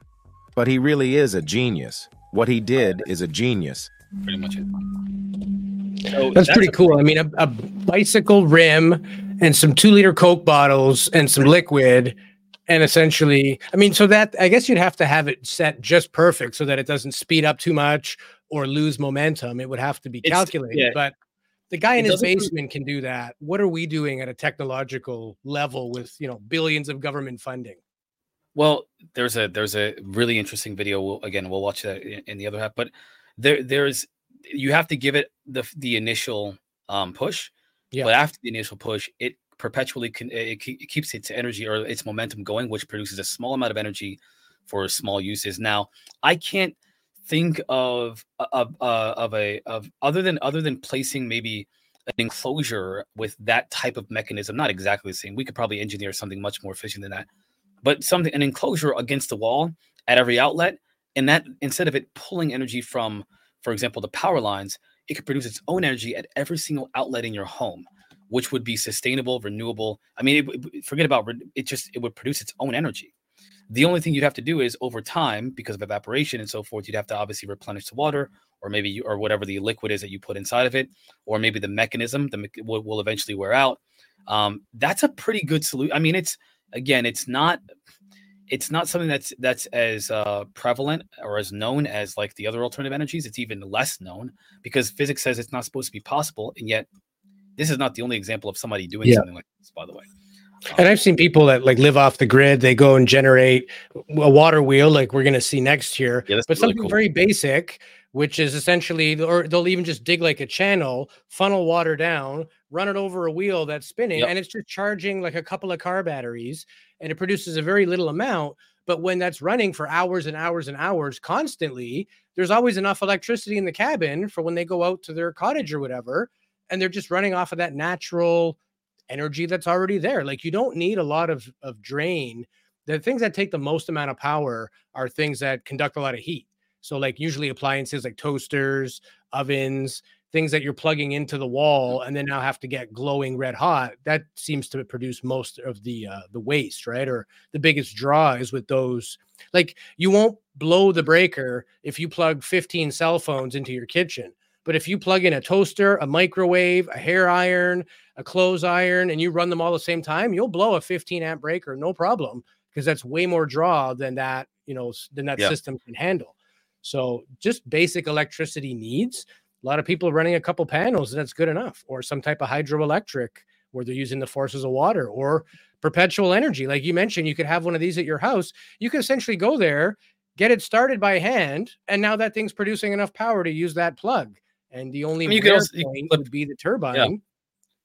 Yeah. Even the liquid could be like mineral oil or something that wouldn't naturally disappear over time. It wouldn't evaporate because it's not water, Yeah. Yeah. I think it's one of those things that they are considered fringe because physics says it's not possible, and yet it's being done.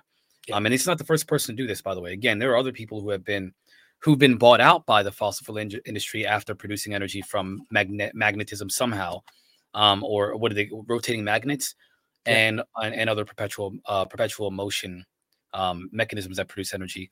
They've been bought out. Or their garages mysteriously burned down with all of the data for their scientific discoveries.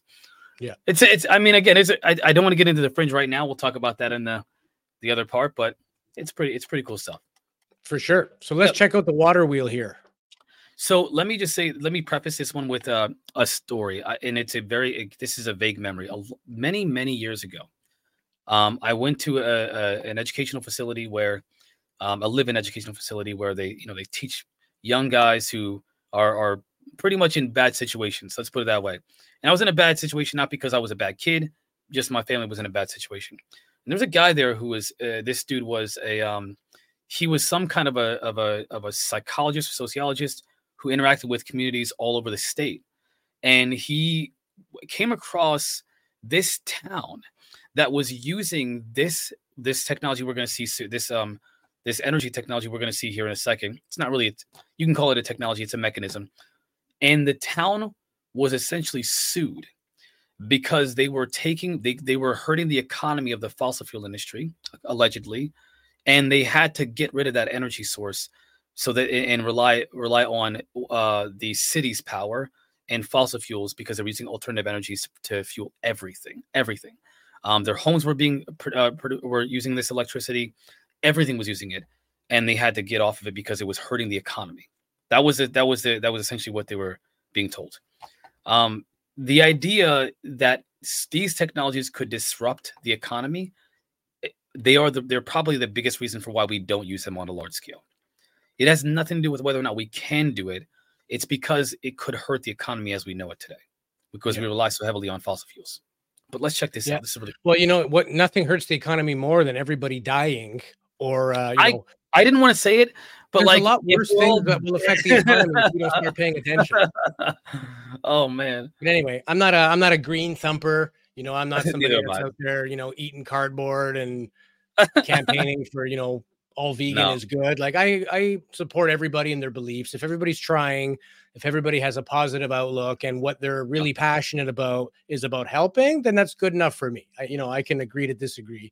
It's the utter denial or it's the political influence that says, no, we know there's a better way, but to keep this old boys club rolling smooth, we're just going to keep doing it the way we've been doing it. That's what drives me nuts because that's what's caused the problem, Yeah. All right, let's check out Water Wheel 101.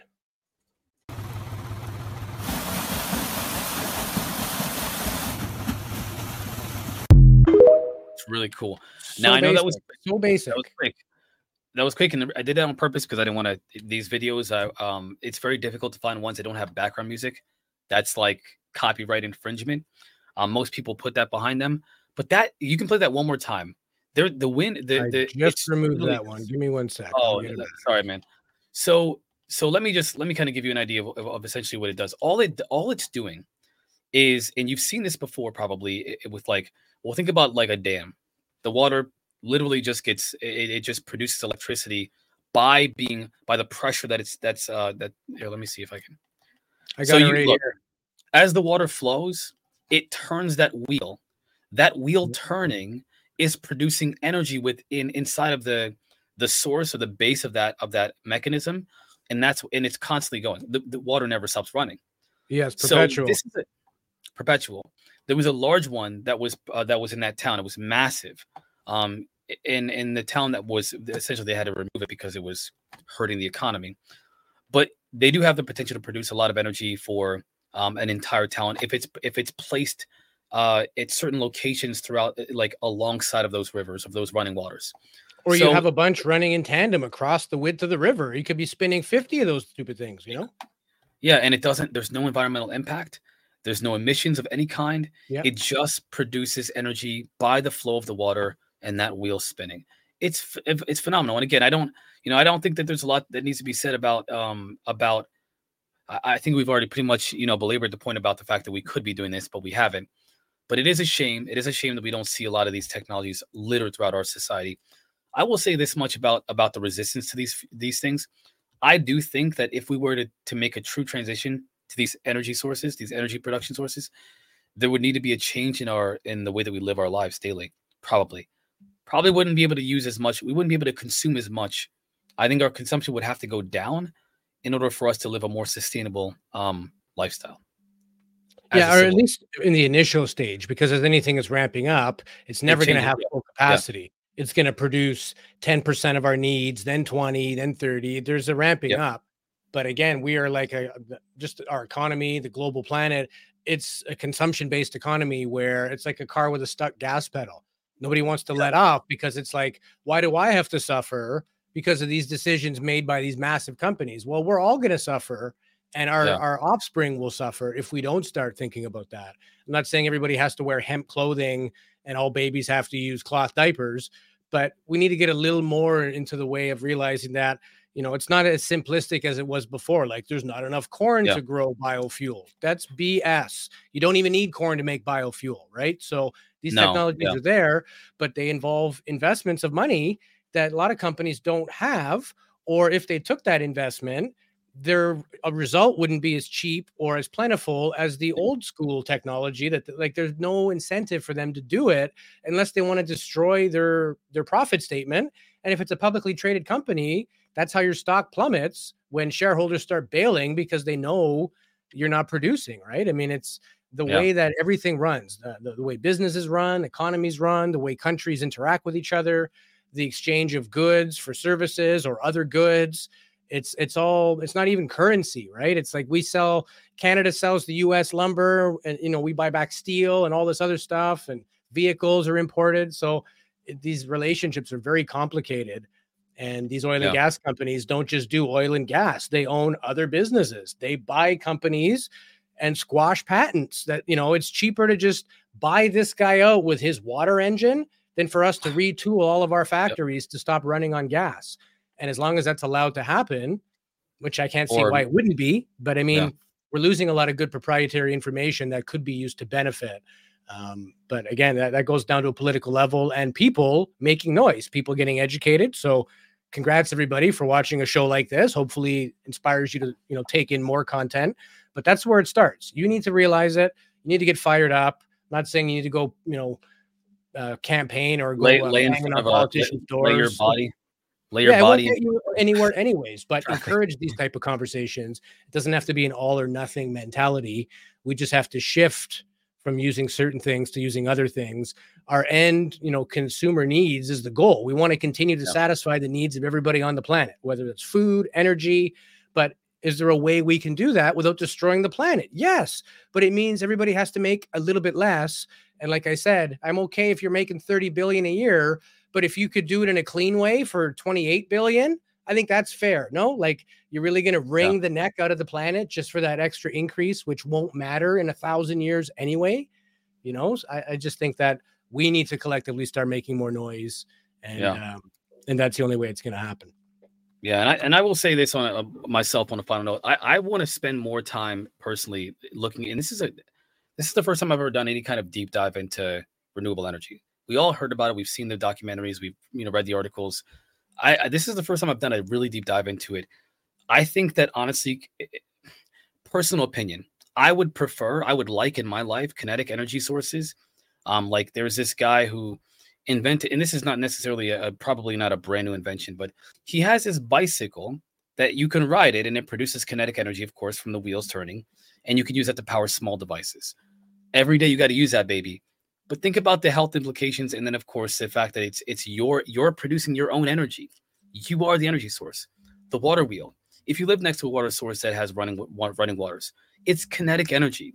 All you're doing is and it's also fish friendly for all of you who think, you know, I can't go fishing anymore. No, you can still go fishing. Don't worry, it's not going to kill the fish. It's fish friendly.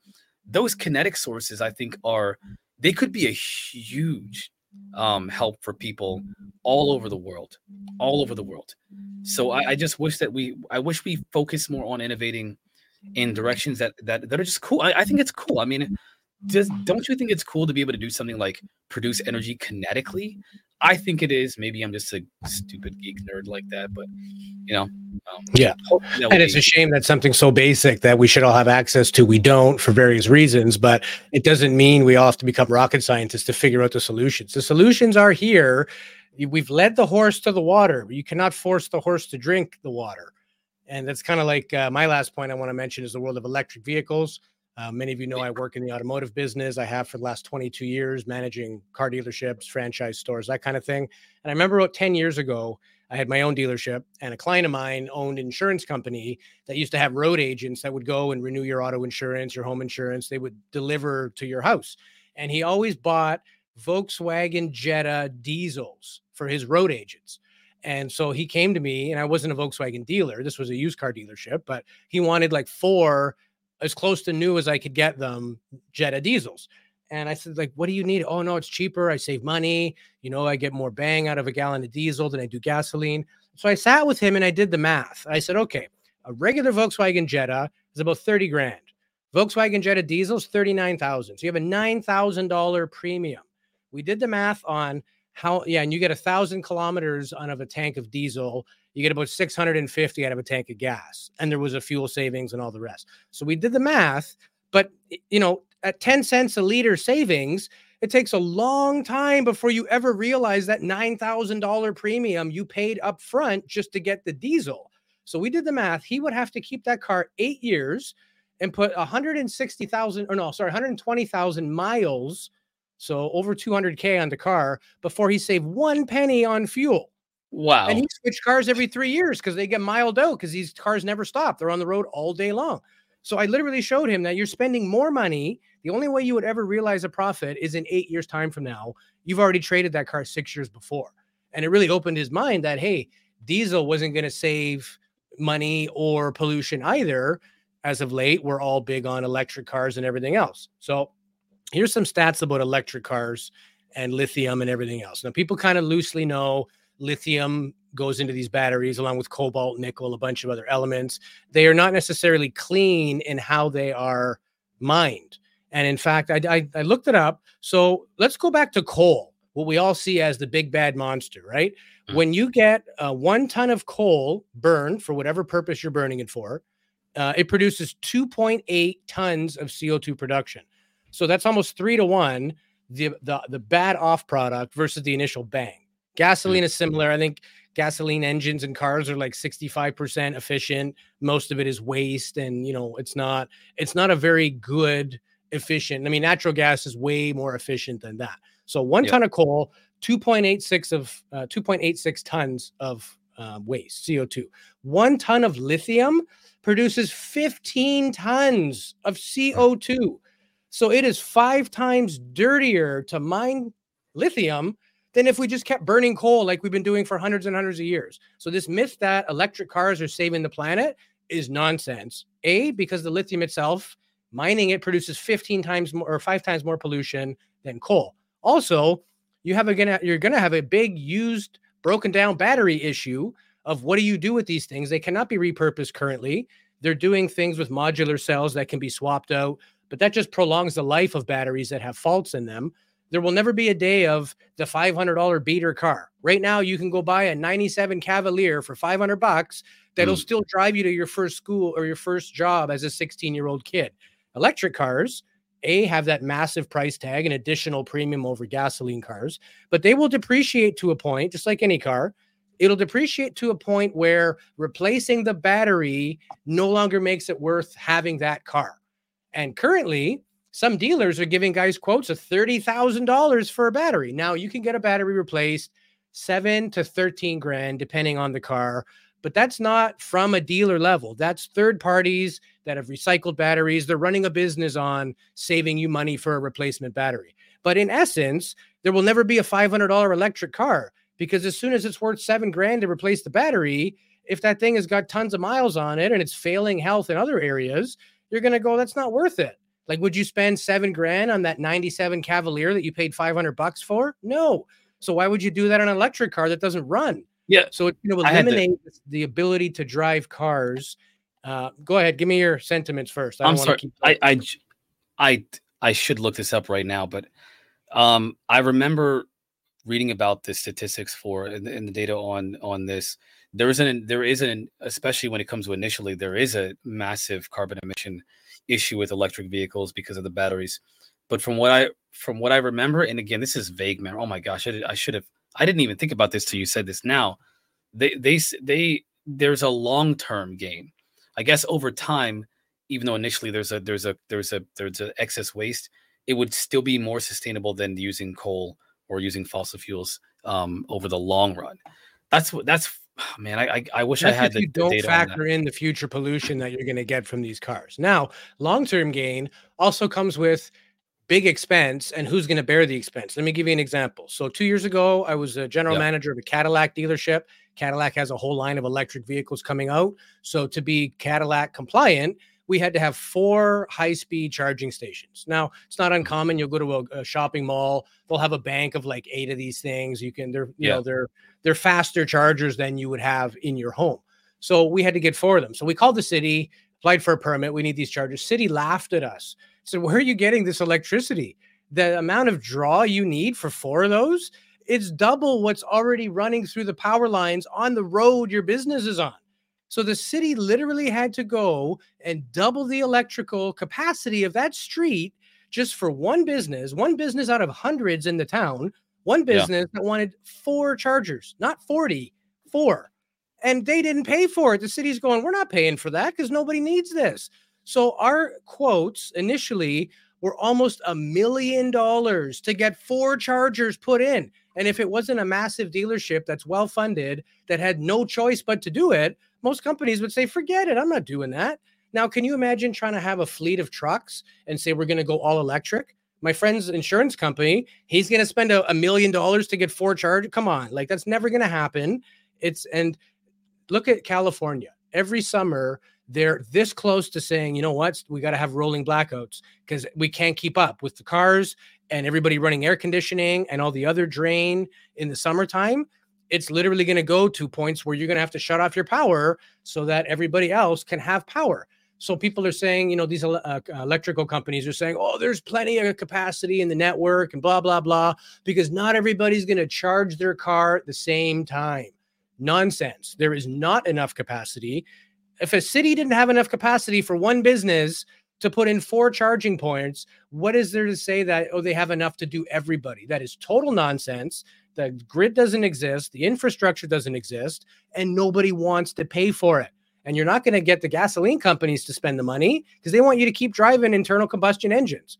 So when you factor the initial premium that you pay, that loss as it depreciates, like any vehicle depreciates, the replacement of batteries, the pollution caused to mine the battery, and the pollution it's going to cause to deal with that battery at the end of his life, it is not sustainable. There simply is not enough power. And most electric energy is still being done by either nuclear or coal burning factories. We're still using dirty power to make what we think is clean power to run a car that we think is clean energy. It is a myth.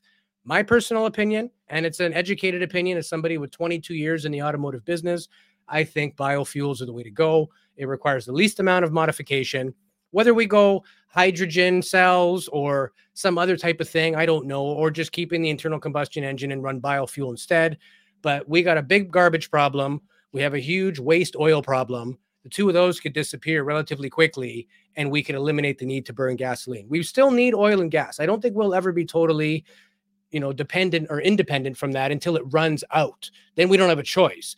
But it's in everything. It's in paint. It's in food packaging. Like literally plastics. Like there's certain things we can do. We mentioned plastics. I think I had a little one here on, So this one here, producing biofuels and sugars, because a sugar molecule is not that far off from a petrochemical molecule. A saccharide molecule is very complicated, and they behave kind of similarly from a chemistry point of view. So instead of using ancient fossil fuels, we can generate biodegradable plastics, sugars that we can then ferment to make ethanol. It doesn't have to be as simplistic as there's not enough corn to feed, to power everybody's car. That's 20 years ago. A lot has changed since then. Yeah.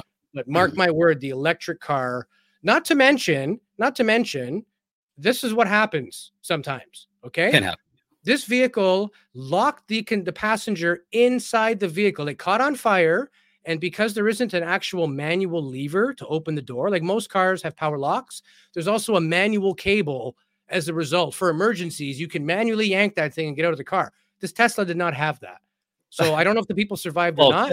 First of all, Tesla's, you know, they've got a lot of issues mechanically. Like the build design for them is, people have said very cheap, very cheap. I had a lady, her family bought a new Cadillac. She also picked up a brand new Tesla the same day. So we were all out there looking at it. Her gas cap door was about 1/8 of an inch out of whack with the body panel. I'm like, hey, it's not a gas cap, it's a charging cap, but it's open. She's like, no, it's remote, it's closed. It didn't even line up flush with the car, and she spent $70,000 on that car, waited 3 years to get it.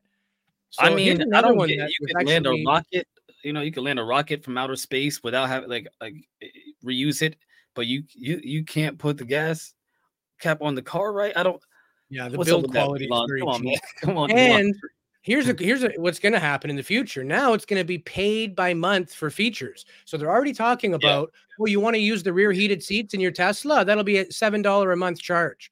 You want to use your panoramic roof? It won't work unless you pay us monthly. Like, talk about greed. It's not enough that you're ripping us off. The Teslas have had 8 price increases in the last 2.5 years, totaling $30,000. Depending, I'm saying that's on the high end with the SUV model, but it's 30 grand more to buy that than it did when it first came out. And the cost of producing it, okay, maybe it went up, but it's not like it went up because the cost of gas, therefore manufacturing. That's the excuse a lot of these companies are making. Hey, we're still running on fuels. The higher oil goes, the more our cost of production goes. Well, if you're eco-friendly producing vehicles, your cost should not change. You know what I mean? But so it is a business that is now becoming more of a business. They're trying to create this, dependence. And a lot of manufacturers, like if you buy a new a Chevy Volt or whatever, Bolt, if they'll put in a free electric charger at your house, they want to get you used to that infrastructure of having that, so that the next time around, you're like, well, I have this Chevy Charger. I guess I'm buying another Chevy electric car, or my stuff doesn't work. Now, for the meantime, jacks still work. That could still charge another car. They haven't all become proprietary plugs. I'm sure that will happen at some point as people try to vie for a market in this field, but they're trying to create patterns. But it is far from a perfect technology. This particular photo here, this was in Alberta, Canada. This car caught on fire and kept catching on fire. The fire people kept putting it out. It kept catching on fire. They had to dig a trench around the car, a massive hole. That is 4,500 gallons of water.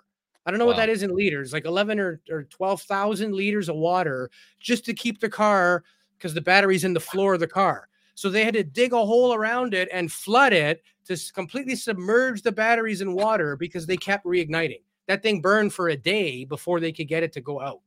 And if that happens in your garage, it's lights out and faster than you can react. Even a normal house fire, you got like 2 minutes to get out of your house. It's not like the movies where you grab the teddy bear, grab the puppies. By then you're choked out by smoke and you're done, right? Like it's not something you want happening anywhere, let alone with a vehicle that's supposed to have, nature in mind and be this really advanced technological. It's not. It is. Even cell phones, Marquise, you were saying earlier, don't leave your phone plugged in. This is before the show. You're like, don't leave it plugged in overnight. It can cause the batteries to bubble. And anybody that's had a rare cell phone battery fire, usually that's been the case of it, right? It's been plugged in for too long. Yeah. So, well, they leave it charging overnight, so it overcharges, and that it screws up the battery. So it's really bad. As a matter of fact, most people, every single person that's ever come in, I used to sell cell phones, but every person that ever came in with a swell battery, I always ask them the same thing: have you been charging your phone overnight? And like, what does that matter? Because that's why your phone's like this. But sometimes Samsung phones were actually older. Samsung phones actually were just swelling. They were swelling over time, even when they weren't even being used. Not all of them, but unfortunately there were quite a bit of them were swelling. We're talking from like S7 and before, but they don't do that anymore. And I mean, Tesla, we don't want to pick on Tesla. General Motors had an issue with the Chevy Volt where they have multiple cells. So it's supposed to charge one cell to 100 and then go to the next cell go to the next cell. Well, there's computer chips in these batteries that tell the mainframe that, hey, this cell's good, switch over to the next. So the issue wasn't with the battery, it was with the module in the battery, but it was effectively not switching from the first cell to the next. So now you have a device that's charging 10% of a battery and then getting stuck in that mode, and the heat would increase and it was causing fires. Their cars were catching fire in their garage. And so the initial fix for that problem was put out a recall and reprogram everybody's cars not to charge more than 85%. Well, these vehicles don't have 1,000-mile range already, okay? They're pretty limited, 150, 200 miles max, and that's if you buy all the best gear. A lot of people needed 100% range out of their car. So now this thing's only getting 85% charge, therefore your range is only 85%. People are charging more often. It was a huge inconvenience, and it put a backlog in the system. So not only did it take upwards of a year to fix your car, you got to drive around at reduced capacity for a year. There's no money coming back your way. You paid for 200-mile range. You didn't get it. Oh, well. But it also pushed back all the orders on new vehicles because GM goes, well, if we just keep building new Bolts and somebody's neighbor gets a new one, meanwhile, mine's under recall, I'm going to have something to say to GM about this. So until they fixed everybody, they couldn't even supply. And then people were getting upset. They were waiting 2 years for electric cars. Rebate programs were getting changed. So you used to have $8,000 discount. Yeah. Now it's like $2,500, and some cars don't even qualify anymore. It just caused this tidal wave of problems. And, effectively, the aim of the game is to get rid of pollution out of the air. None of this so far has done any of that. Maybe you're right long term. Maybe electric will have. But again, at 5-to-1, 5-to-1 pollution versus coal with lithium mining. Well, you can't argue with that. 5 times the impact, 5 times as fast, or we're not going ahead. We're still going back. Yeah, you need to have more than that because you have to compensate for the acceleration of the pollution that you've caused. Plus, you have to getting, if 5 times you would need that just to break even. So you need 6 times longer life, which they're not giving. 6 times reduction in mining the products to make them, which we're not getting. 6 times, longevity, resale value, like everything would have to be increased or benefited by a fold of at least 6 to make it worth doing. Right now, it is worse by a factor of 5. It's not going to be the way, not as it currently is, not unless we change something. I think biofuels is the way to go, man. You could change every single internal combustion engine on the planet in like a month's time. Sure, there'd be backlog initially, but it could be done. It would have to be done once. And there's literally a bunch of sources for biofuel, as we've showed, everything from garbage to, use French fry oil. You could use algae to create it. You can create new sugars in a lab that then ferment, produce alcohol, which is ethanol. That's effectively the end product as well. So it's not like just lithium. And there's way more oil and gas in the world, or oil, I should say, that can be produced into gas, but way more oil than lithium. Lithium will run out way faster than we will run out of oil, even with our current consumption rates. So I don't think the standard lithium, cobalt, nickel battery we have now, it will not give us the range we need, the price reduction we need, the renewability we need. It's not going to happen. I mean, look how well it's going so far. We're doing real good. Oh, man. We're killing it. That's bad, man. That's bad. That's how I got electric cars. Don't buy into the myth. If you think you're saving the planet, you're not. If you think you're saving money, you're not. The average person trades vehicles. I think the average trade cycle is like 42 months in Canada. Yeah. And that's actually less than it was, only because of the pandemic and rising cost of things, people have transacted less. But the idea that you're going to have to own this car for 10 years before you see a savings. Do you want a 10-year-old car with a failing nav screen and nobody who can fix it? Like, that's a myth too. These things don't, there is built-in obsolescence in everything. Cell phones, cars, computers, all this tech has it. I think we'd be naive to think that this is going to be great. You'll only need one car the rest of your life and it won't produce anything. Not the way we're currently going about it. Yeah, no, the only thing last thing I want to say is I always wonder if it has to be this way or if it's designed to be this way. Personally, it seems like it's all designed to be backwards. I think that if you have a chance, everybody look at the documentary Who Killed the Electric Car. There was a better way to do what we're doing today. We're just not doing it. We're doing something completely strange. And Louis, you laid out perfectly the problems that we have today, but that's not how it has to be. Right. That somehow and for some reason is just the way that it is. I think you should be asking yourselves why. It's marketing. A Tesla will market itself as having vegan leather. That means it's vinyl. Okay. Are you going to eat it? I mean, nobody's eating it anyway. How friendly. But so they even in terms of like their color codes for their cars, yeah, you know, I'll exaggerate, but it's like save the planet green, you know, like that's not an actual color of a Tesla, but they're coming at you with save the planet green. This image of this is good, this is safe, this is sustainable, this is renewable, no animals were hurt in the making of this commercial. And on the other end of the planet, they're producing 5 times as much pollution as coal mining, which we know is horrible. Even the guys who dug the coal out of the ground had health problems. Now we burn it and put it in the air so we can all share in the same. And this is producing 15 times more. And a lot of these lithium mines are in countries that are not as advanced as we are. So there's no regulations on pollution. And they're not using environmentally friendly equipment to dig this stuff up. They're using cheap and dirty coal. So they're mining coal, using coal to mine lithium to produce more gas, more CO2 gas that we're supposedly saving the planet on the flip side. And then you're going to have this 3,000-pound paperweight that you can't do anything with. I don't know. And it's a limited resource in the first place. It's not the answer. I feel like Elon Musk probably has, you know, a warehouse of robot dog riding monkeys with Neuralink ready to go mine that cobalt for us so that we don't have to worry about that. Either way, even if you mined it at zero carbon, or if you were carbon neutral at mining it, it's still not a last forever kind of thing. It is not an infinite resource. It's not wind or water powering a wheel. It doesn't have that kind of longevity. At some point, we will run out of it. Sustainability. Yeah, the sustainability is not there. Yeah. It's not there. And if we're going to do the work, let's do the work right. Let's not just go half measures. I mean, I think the whole world of hybrid cars, it's better than full electric because of the range. And now you have a car that fundamentally runs on electric motors. So all the wheels are powered by electricity, but you're only burning enough gas to run the electric generator. The car runs on the electricity. And that's where you spend most of your fuel, is from a dead stop to get a 5,000-pound truck moving. That's what burns the most gas. You burn way more gas in stop and go traffic than you do on the highway. And a lot of vehicles have used things like engine displacement, where they'll take 8 cylinders down to 4. Some 4 cylinders go down to 2 on the highway because you only need very little horsepower to maintain your speed. And then if you go to pass somebody or accelerate, it'll kick back in seamlessly. You don't even know. So, but again, it feels very reactive. It's just like, okay, that's kind of good. That's just like having really good pain killing cream for the cuts you keep giving yourself.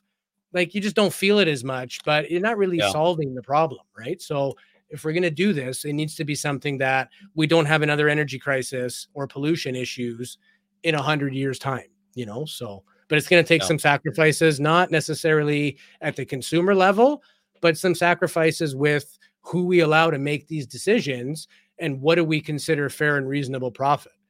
You know, I mean, people that you may not even be against or fully for oil and gas. But if you have a stock portfolio and Exxon's making you money, you're going to turn a blind eye to that and just be like, well, everybody else is doing it. This, you know, that's how this stuff works. I think fundamentally we have to change all of that before any of these real things will start to get any weight. Yeah, and by the way, there are hydrogen fueled cars. Now, obviously, it's not like they're not what you think. You just like fill them up with water. There's an entire process. I don't have anything prepared for that, but there are hydrogen powered fuel cells that are available today. But they're not available for you to purchase in the consumer market, but they are functioning today. They've been functioning since I think 2016.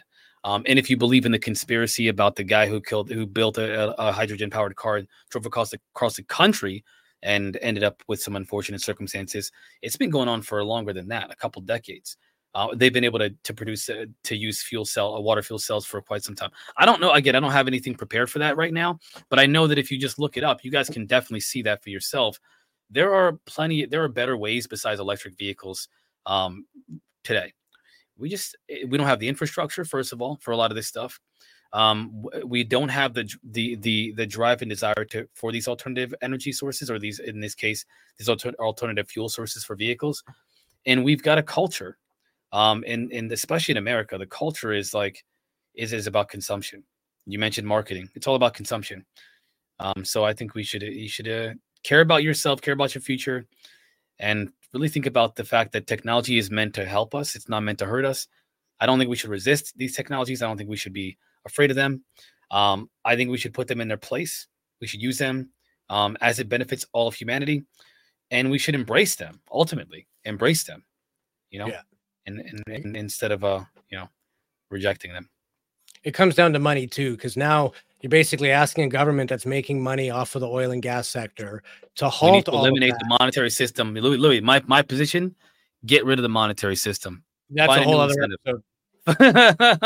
Effectively, you're saying, hey, stop taking any of the royalties that you need from that money and go and invest billions into changing so that you'll never need to use it again. Therefore, turning off that cash cow forever, and now go pay to upgrade your infrastructure because private business can't afford to do it. Like I said, the company I work for, if they weren't well capitalized and if it wasn't part of their dealer agreement, like do it or we're going to take your franchise away, they wouldn't have spent the money either. So until it is an incentive or a rebate, well, rebate just means the government's paying for it. So until the government agrees that we're going to pay for this to encourage you to do it, but essentially they're slapping their face twice, because by them paying for that, not only are they not getting the revenue, but they are kind of getting out of an industry that made them where they are and paid their way into office. Well, what's the incentive? What's the incentive? You said it's exactly. It's the incentive is the problem. Some people say, and again, a whole nother episode, but some people say that without what will people do if they don't have the incentive of you either do this or you die? Well, I mean, I think we can provide better incentives than do this or die. That sounds more like a hostage situation than an incentive. Yes, there is an incentive to not die, but I don't think that should be the primary motivation for you to want to do something like contribute to society. I don't think that should be and this needs to happen at a global level. It doesn't matter how good North America gets carbon emissions. If countries are putting straight pollution in the ocean, dumping plastics, a lot of recycled waste from Canada is actually getting shipped to Asia right now. It's the cheapest solution for us to deal with it. And they recycle it. But most of it, like I said, gets thrown out because people throw trash in with the recycling. You can't afford to pay somebody to sift it for what you get by selling it per ton. So they're going through, let's say the Philippines is buying container loads of recyclables from Canada. They're going through and making what they can with what they can. The rest is getting dumped in the ocean. That's why there's a massive plastics problem in the ocean. It's not just like people throwing them off of boats and cruise ships. How do you think there's hundreds of metric tons of waste? It's because it is literally getting dumped in the ocean. So it doesn't matter how good the Western world gets.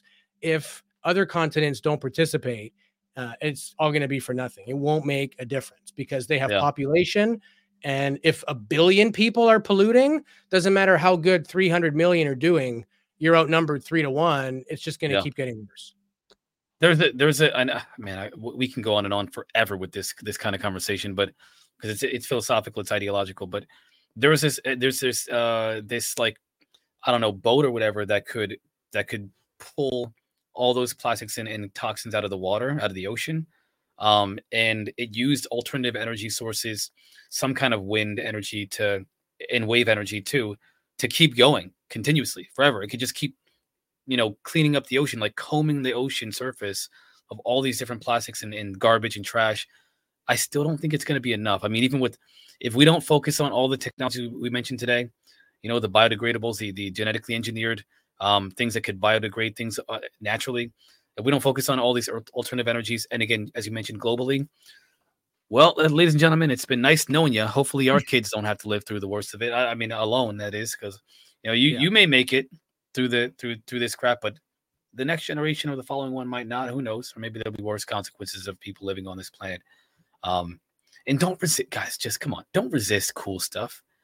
Don't you want to fly around like the Jetsons? Come on. We're this close. We're this close.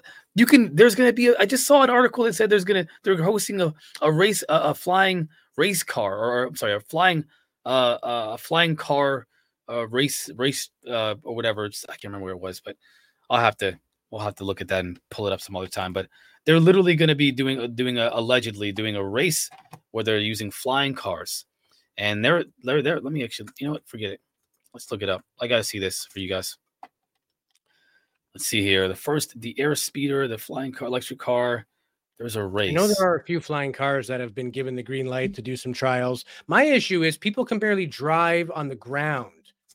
Yeah. How are they going to all fly around without a fender bender is now a 10,000-foot drop. My concerns are great with flying cars. Oh, Have you man, seen now people park? Have you seen some people's parking jobs? I've seen their park jobs for sure. I mean, I think with technology, I mean, most planes fly themselves for the most part. Landing and takeoff is usually the pilot's job. Maybe they can help automate some of those processes in the future where, you're not relying so much on human, I guess, I don't know, mental acuity. We're focusing more on the tech being able to help us, because that's especially when you're when you're flying, you can go at faster speeds than you are on the ground. There's no resistance, obviously, aside from aerodynamics, but you're not having to worry about the friction of the ground and all those kinds of mechanisms. You're literally just flying through the air. There's a lot less resistance. That's dangerous. Yeah, I think that's really dangerous, but they're going to do it anyway. So, you can buy a flying car right now, by the way. So good luck, everybody. But I couldn't find that freaking race. I'm going to find that race. There's a kit that you can build one yourself. There's actually helicopters you can build yourself too, although we don't recommend anybody do that. Do not build your own helicopter. Probably don't do that. So we're going to, if you guys want to see the rest of this episode, check out our Quantum Club. The link is in the description. We do record another episode at the end of every public episode we do here, and we can be a little more candid, unfiltered. It doesn't go on YouTube, so we can tell you how we actually feel. But we're pretty good at not holding anything back, telling you what's up, sparing you a lot of the junk that's out there. There's a lot of stuff. Again, we do the research on these topics. It's hard to find good material. A lot of these big corporations don't want this stuff to be easy to find either. And the ones that have it, it's proprietary. They don't want to get beat by their competitor either. So in the phase of initial developments of anything, it's hard to find out what's real, what's myth, and, to cut through the data of, is this just what this company says it'll do? Or like, what does private testing actually show? And, but there is a lot of positive stuff we can glean from that. So thank you, everybody in the world of YouTube, Spotify, Apple Podcast, and the UNX Network. These episodes release every Thursday at 5 p.m. Pacific, 8 p.m. Eastern.